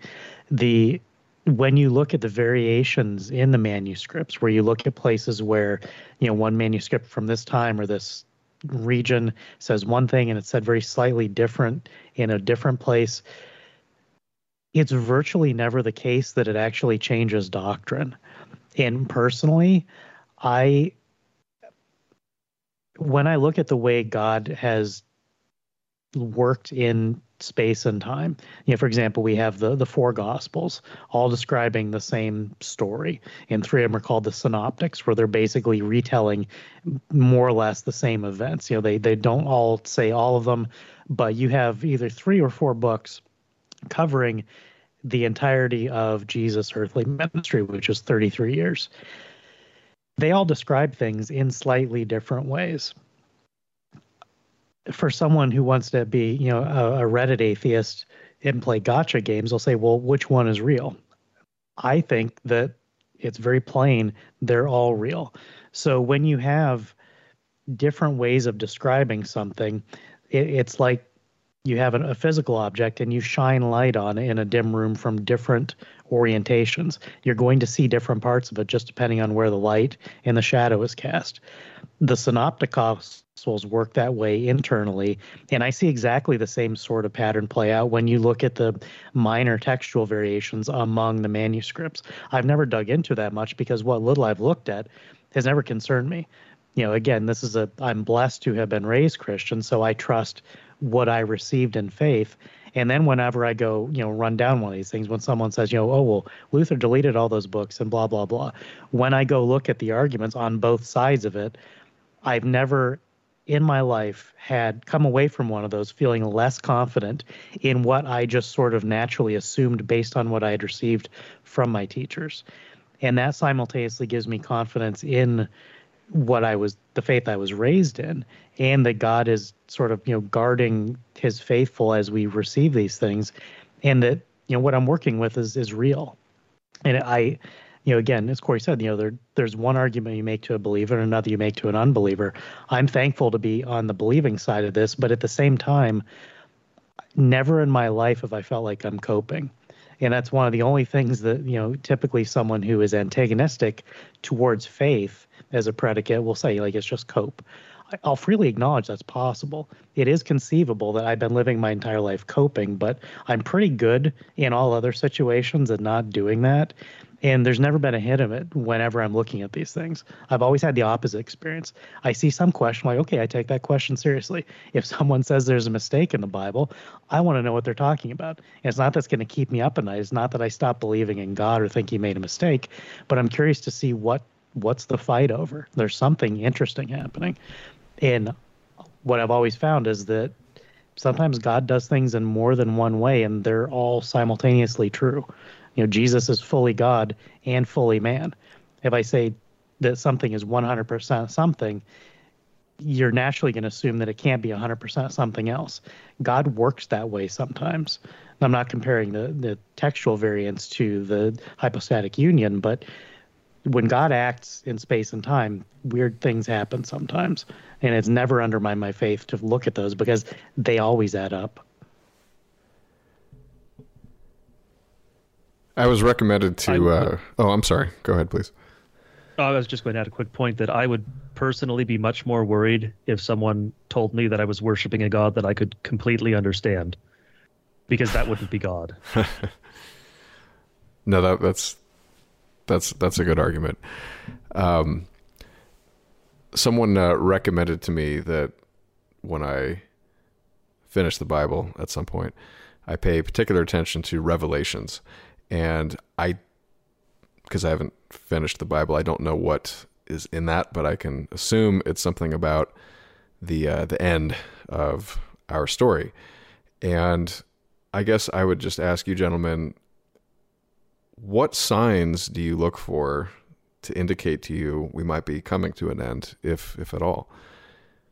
I'm going to let you take that one to start. Since my last username was Eschatology. Revelation is, we were talking earlier about the interlinearity of Scripture, all the cross references and stuff. You can just Google like cross reference Bible diagram, and you'll find these huge images that basically the timeline, like the x-axis is books of the Bible, and then there are lines between the places where one part of the Bible correlates to another, references another, and it's impossibly complicated. And so Revelation is I think one of the best examples of that. The amount of references to other places in the Bible in Revelation is just overwhelming. The knowledge of the author as he was writing it down, it's beyond what a human being could do. To have such perfect knowledge just of the sheer scope of everything else is phenomenal. As you're reading it, it's self-explanatory in the sense that it's John describing a vision that was given to him by God. So the entire thing is a vision. The entire thing is prophecy.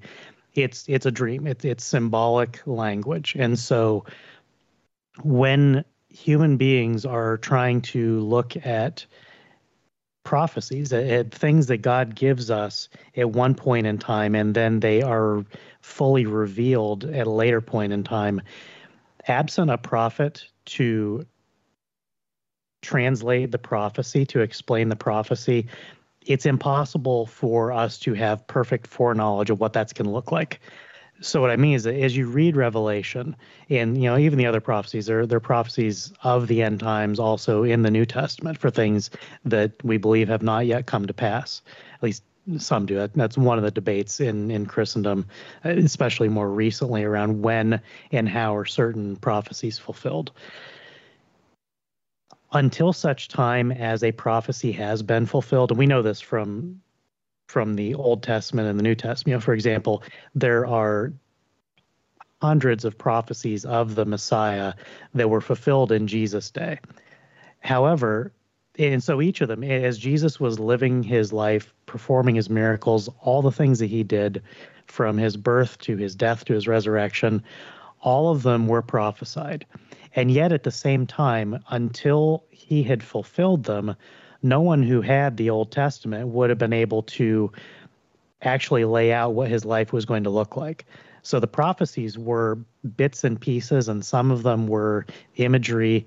And in the rearview mirror, you're like, yes, clearly this was fulfilled as prophecy, but it wasn't foreknowledge in the sense that, I could tell you, next Tuesday, the sun is going to rise at this particular point in the sky. I can have foreknowledge and I can predict based on calculations. Prophecies don't work that way. Prophecy is something that's fundamentally unknowable. And so in Revelation, the vision language that's given, until it happens, we're not going to know what it's actually going to look like, because John himself, as he's narrating these things, is describing there are kind of three parts to it, and he sort of narrates the same almost sequence of events in three different ways. And that's something else that happens elsewhere in Scripture with other prophecies, not certainly to the same degree, but I think it is a fundamentally important question for Christians today to take seriously that God has given us prophecy that has not yet been fulfilled. I mean, if nothing else, there's debate over how much of the prophecies were fulfilled with the destruction of the temple and, et cetera. Even if someone holds those views, which neither Corey nor I do, it is still the case that Jesus has not returned yet. The world has not ended yet. We can take that one as a freebie. That is an unfulfilled prophecy. So leading up to it, we should be looking for it. And that's something that Jesus said in his own preaching, and is also repeated in Revelation. These signs of the end times are being given as a warning and also as comfort. And one of the things that's happened throughout Christian history, throughout church history, is that people have tried to correlate the imagery, the visions, to specific historic events in anticipation, or to say it's happening right now, and therefore we change the way we're living. We sell our stuff and go up on a hilltop and look up in the sky. I don't think that is the correct approach, and it's been proven wrong every time, so obviously it's not a good idea. The flip side is that we should still have in our hearts the belief that these things will come to pass. And I think something that's missing from a lot of Christian life today, I think it's become kind of weak in a lot of Lutheran theology today, is basically everyone says, well, Jesus could come back tomorrow, and that kind of implies that Jesus almost might never come back. Because if you actually look at the specifics that are prophesied, some of them clearly haven't happened.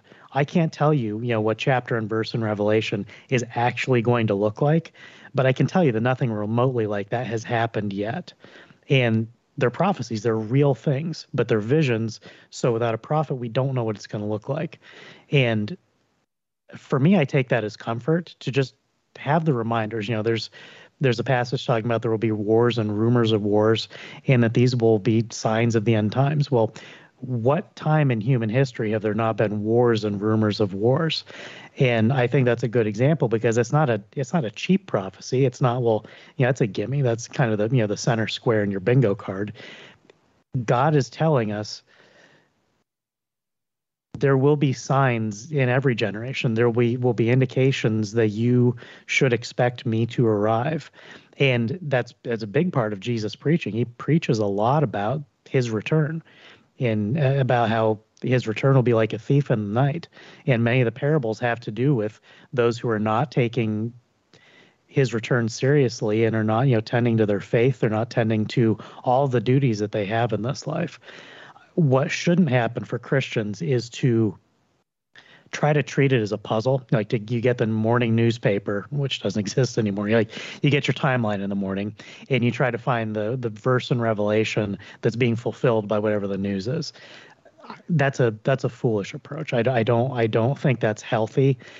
However, at the same time, I believe that as these things are fulfilled in the future, I think some of them may be beginning to happen now.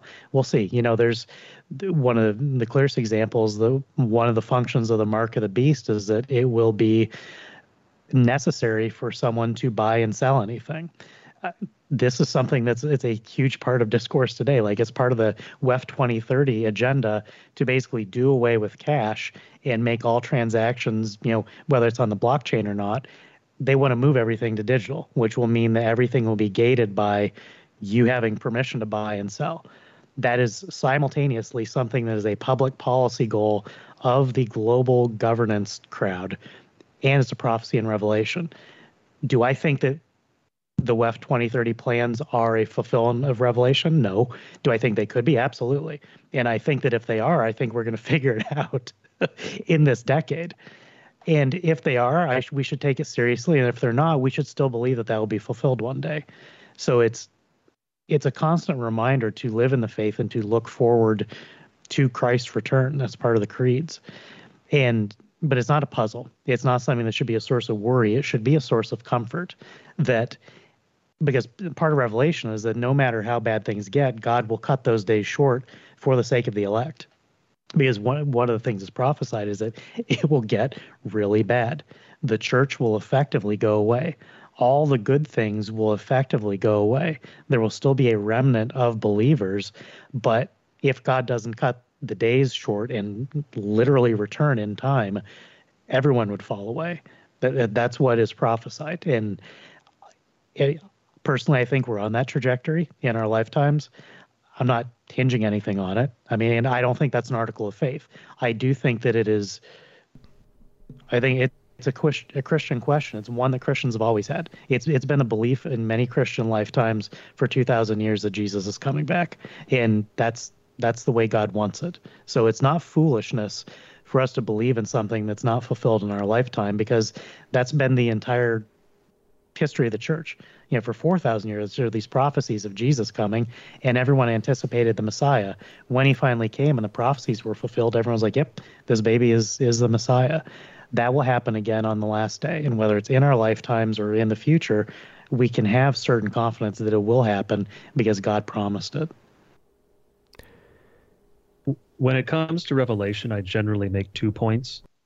My first point is that Revelation, when considered to be a puzzle, is generally a heretic factory. And so I would advise people who are prone to trying to treat books of Scripture as a puzzle to actually avoid Revelation. I'm not saying you shouldn't ever read it. I'm saying try to suppress that natural tendency to look for weird little puzzles everywhere to solve them. That's a bad tendency that some men have, and particularly historically, it has produced some unfortunate results. Literally men selling everything and going and waiting on a mountaintop and nothing happening. But the second point that I generally make is for those who think that they have to search Scripture to find out exactly when the end times are coming. First, there's a minor point that Scripture says no man knows the day. But second, we're all a several heartbeats or a burst blood vessel or an accident of some kind away from the judgment. For each and every one of us, the end times are not very far away. And so whether or not Christ is coming back tomorrow or in a week or in 10 years, for each of us, the clock is ticking down and there aren't very many days left on it, even if some of those listening are particularly young and say you live to 100. Okay, so that's 80 years. That's the blink of an eye in the grand scheme of things. And so searching Scripture to try and figure out when exactly the end is exactly the wrong thing to do. What you should do as a Christian is you read through Scripture and find the way to live your life. You don't find the way to plan for the exact time that Christ is going to return. You're doing it wrong if you try to do that. Live your life how you are supposed to, in line with what God has told us to do. He's given you a life. He's counted out. He has allotted the number of your days. Use them wisely. And searching for little nuances or little connections between numbers in Revelation is probably not a wise use of your life. And so for someone who's coming to Scripture as a first read through Scripture or a second, third, a 10th read through Scripture, I would definitely advise focusing on Genesis, the wisdom literature, which is, say, Proverbs, Ecclesiastes, and Psalms, Job, and then Romans. Those are the books on which to focus. Focus on the things that teach the history and the core of the faith, and wisdom, of course, for the wisdom literature. These are important. I'm not saying the rest of Scripture isn't important. I'm just saying people can tend to get lost in the weeds and obsess over things that are not necessarily core parts of the faith. It sounded like mostly Old Testament. I could be wrong, but most of that was Old Testament, except for Romans, yes. Okay. Romans is a particular favorite amongst Lutherans and really amongst Protestants generally. It lays out very clearly the doctrine of the faith and what is justification, what is salvation, what are these things, what are the actual moving parts of the faith. And Romans is basically a textbook on what Christianity is. Well, it sounds like the fight against good and evil starts with yourself. And perhaps that's, as mere mortals, what we should always remember. Yeah, that was the beginning of Jesus' ministry. If you've in the Gospels, the very first thing that happens, he's baptized and he immediately goes into the wilderness to be tempted by Satan. Now, the difference is that when Jesus, the perfect God and perfect man, battled Satan's temptations in the desert, he also did it perfectly. We do not have the power to do that. We completely lack the ability to resist Satan on our own. Through the gift of faith, God gives us the ability to resist the devil's wiles. But more importantly, he tells us what that's going to look like. Because regardless of willpower or strength of faith or anything else, purely as an intellectual exercise, if you are educated in here's what is good and godly, which is why Corey pointed to the wisdom literature, and here's what evil looks like, and there's plenty of that in wisdom literature too. And then, frankly, the rest of the Bible, like here's a list of good properties in people, and here's a list of bad properties in people. And it's stuff that everybody knows. For most of it, you don't need to be a Christian to know, yeah, that's bad news. It's also important that, these things are specifically enumerated, so there's no doubt. And one of the things you asked about earlier, I don't remember exactly the question, but I think we don't treat Scripture as just a rote rule book where, it's not like the Constitution or some body of laws where here's all the stuff that's permitted or forbidden and then everything else is up for grabs. It's there to impart faith and to inform believers and to be a rule and a guide for everyone to measure whatever is going on in their lives or in the world against. And if it serves that function perfectly. Well, if there's no more to discuss at the moment, I just wanted to thank both of you again for coming on and to encourage anyone who is not familiar with their podcast to check it out. I highly recommend it. I've listened to a lion's share of what they've put out, and it's always worth the time. So thanks again, and hopefully there'll be more coming. Thank you for having us on. Thank you. It was very enjoyable. And like I said, there's definitely a big overlap in our audiences. I will say, like Corey was saying earlier, we've talked about Christian stuff when we've come on your show. A lot of what we talk about on our show, although it's rooted in faith, as you've heard, it's not, sometimes it's a Bible study, but a lot of times we're trying to fill in the gaps especially for young men in the West who are faced with a world that's on fire. We want there to be a scriptural foundation for men to be able to live good lives, which is to say godly lives. And some men who want to be good, we hope that all of them will come to find that is in fact godly and that is found in Scripture. But a lot of things that we talk about are not just Bible stuff. Like I said, the last episode we did was on normalcy bias. We talked about Admiral Stockdale's experience in Vietnam, being tortured and surviving that.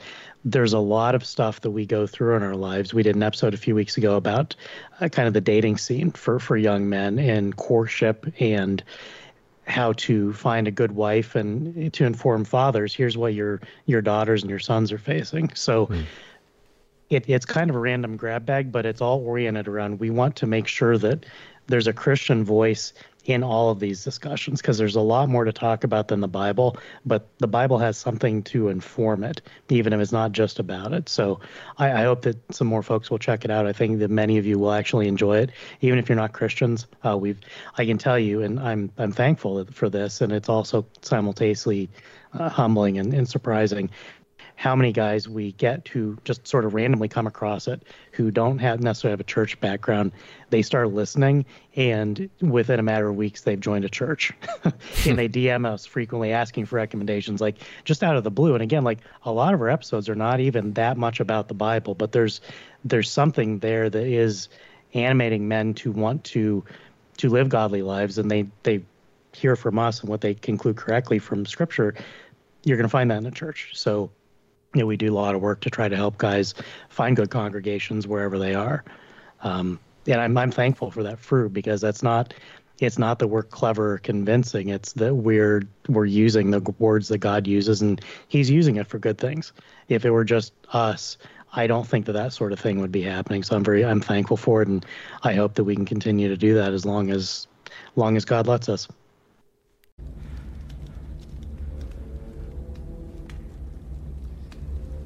Vanity is definitely my favorite sin. Kevin, it's so basic. Self-love, the all-natural opiate. It's not that you didn't care for Mary Ann, Kevin. It's just that you were a little bit more involved with someone else. Yourself. You're right. I did it all. I let her go. Oh, don't be too hard on yourself, Kevin. You wanted something more, believe me. I left her behind and just kept going. You cannot keep punishing yourself, Kevin. It's awesome how far you've come. I didn't make it easy. Couldn't. Not for you. Or your sister. Well, half-sister to be exact. Surprise. Some scene. Huh, Kevin? Don't let him scare you, right? Kevin, I've had so many children. I've had so many disappointments. Mistake after mistake. And then there's you. The two of you. What do you want from me? I want you to be yourself. I'll tell you, boy, guilt is like a bag of fucking bricks. All you gotta do is set it down. Hey, I know what you've gone through. I've been there. Just come here. Come here. Yeah, let it go. I can't do that. Who are you carrying all those bricks for, anyway? God? Is that it? God? Well, I tell you, let me give you a little inside information about God. God likes to watch. He's a prankster. Think about it. He gives man instincts. He gives you this extraordinary gift, and then what does he do? I swear, for his own amusement, his own private cosmic gag reel. He sets the rules in opposition. It's the goof of all time. Look, but don't touch. Touch, but don't taste. Taste, don't swallow. And while you're jumping from one foot to the next, what is he doing? He's laughing his sick fucking ass off. He's a tight ass. He's a sadist. He's an absentee landlord. Worship that? Never. Better to reign in hell than serve in heaven, is that it? Why not? I'm here on the ground with my nose in it since the whole thing began. I've nurtured every sensation man has been inspired to have. I cared about what he wanted, and I never judged him. Why? Because I never rejected him. In spite of all his imperfections, I'm a fan of man. I'm a humanist. Maybe the last humanist. Who in their right mind, Kevin, could possibly deny the 20th century was entirely mine? All of it, Kevin! All of it. Mine. I'm peaking, Kevin. It's my time now. It's our time.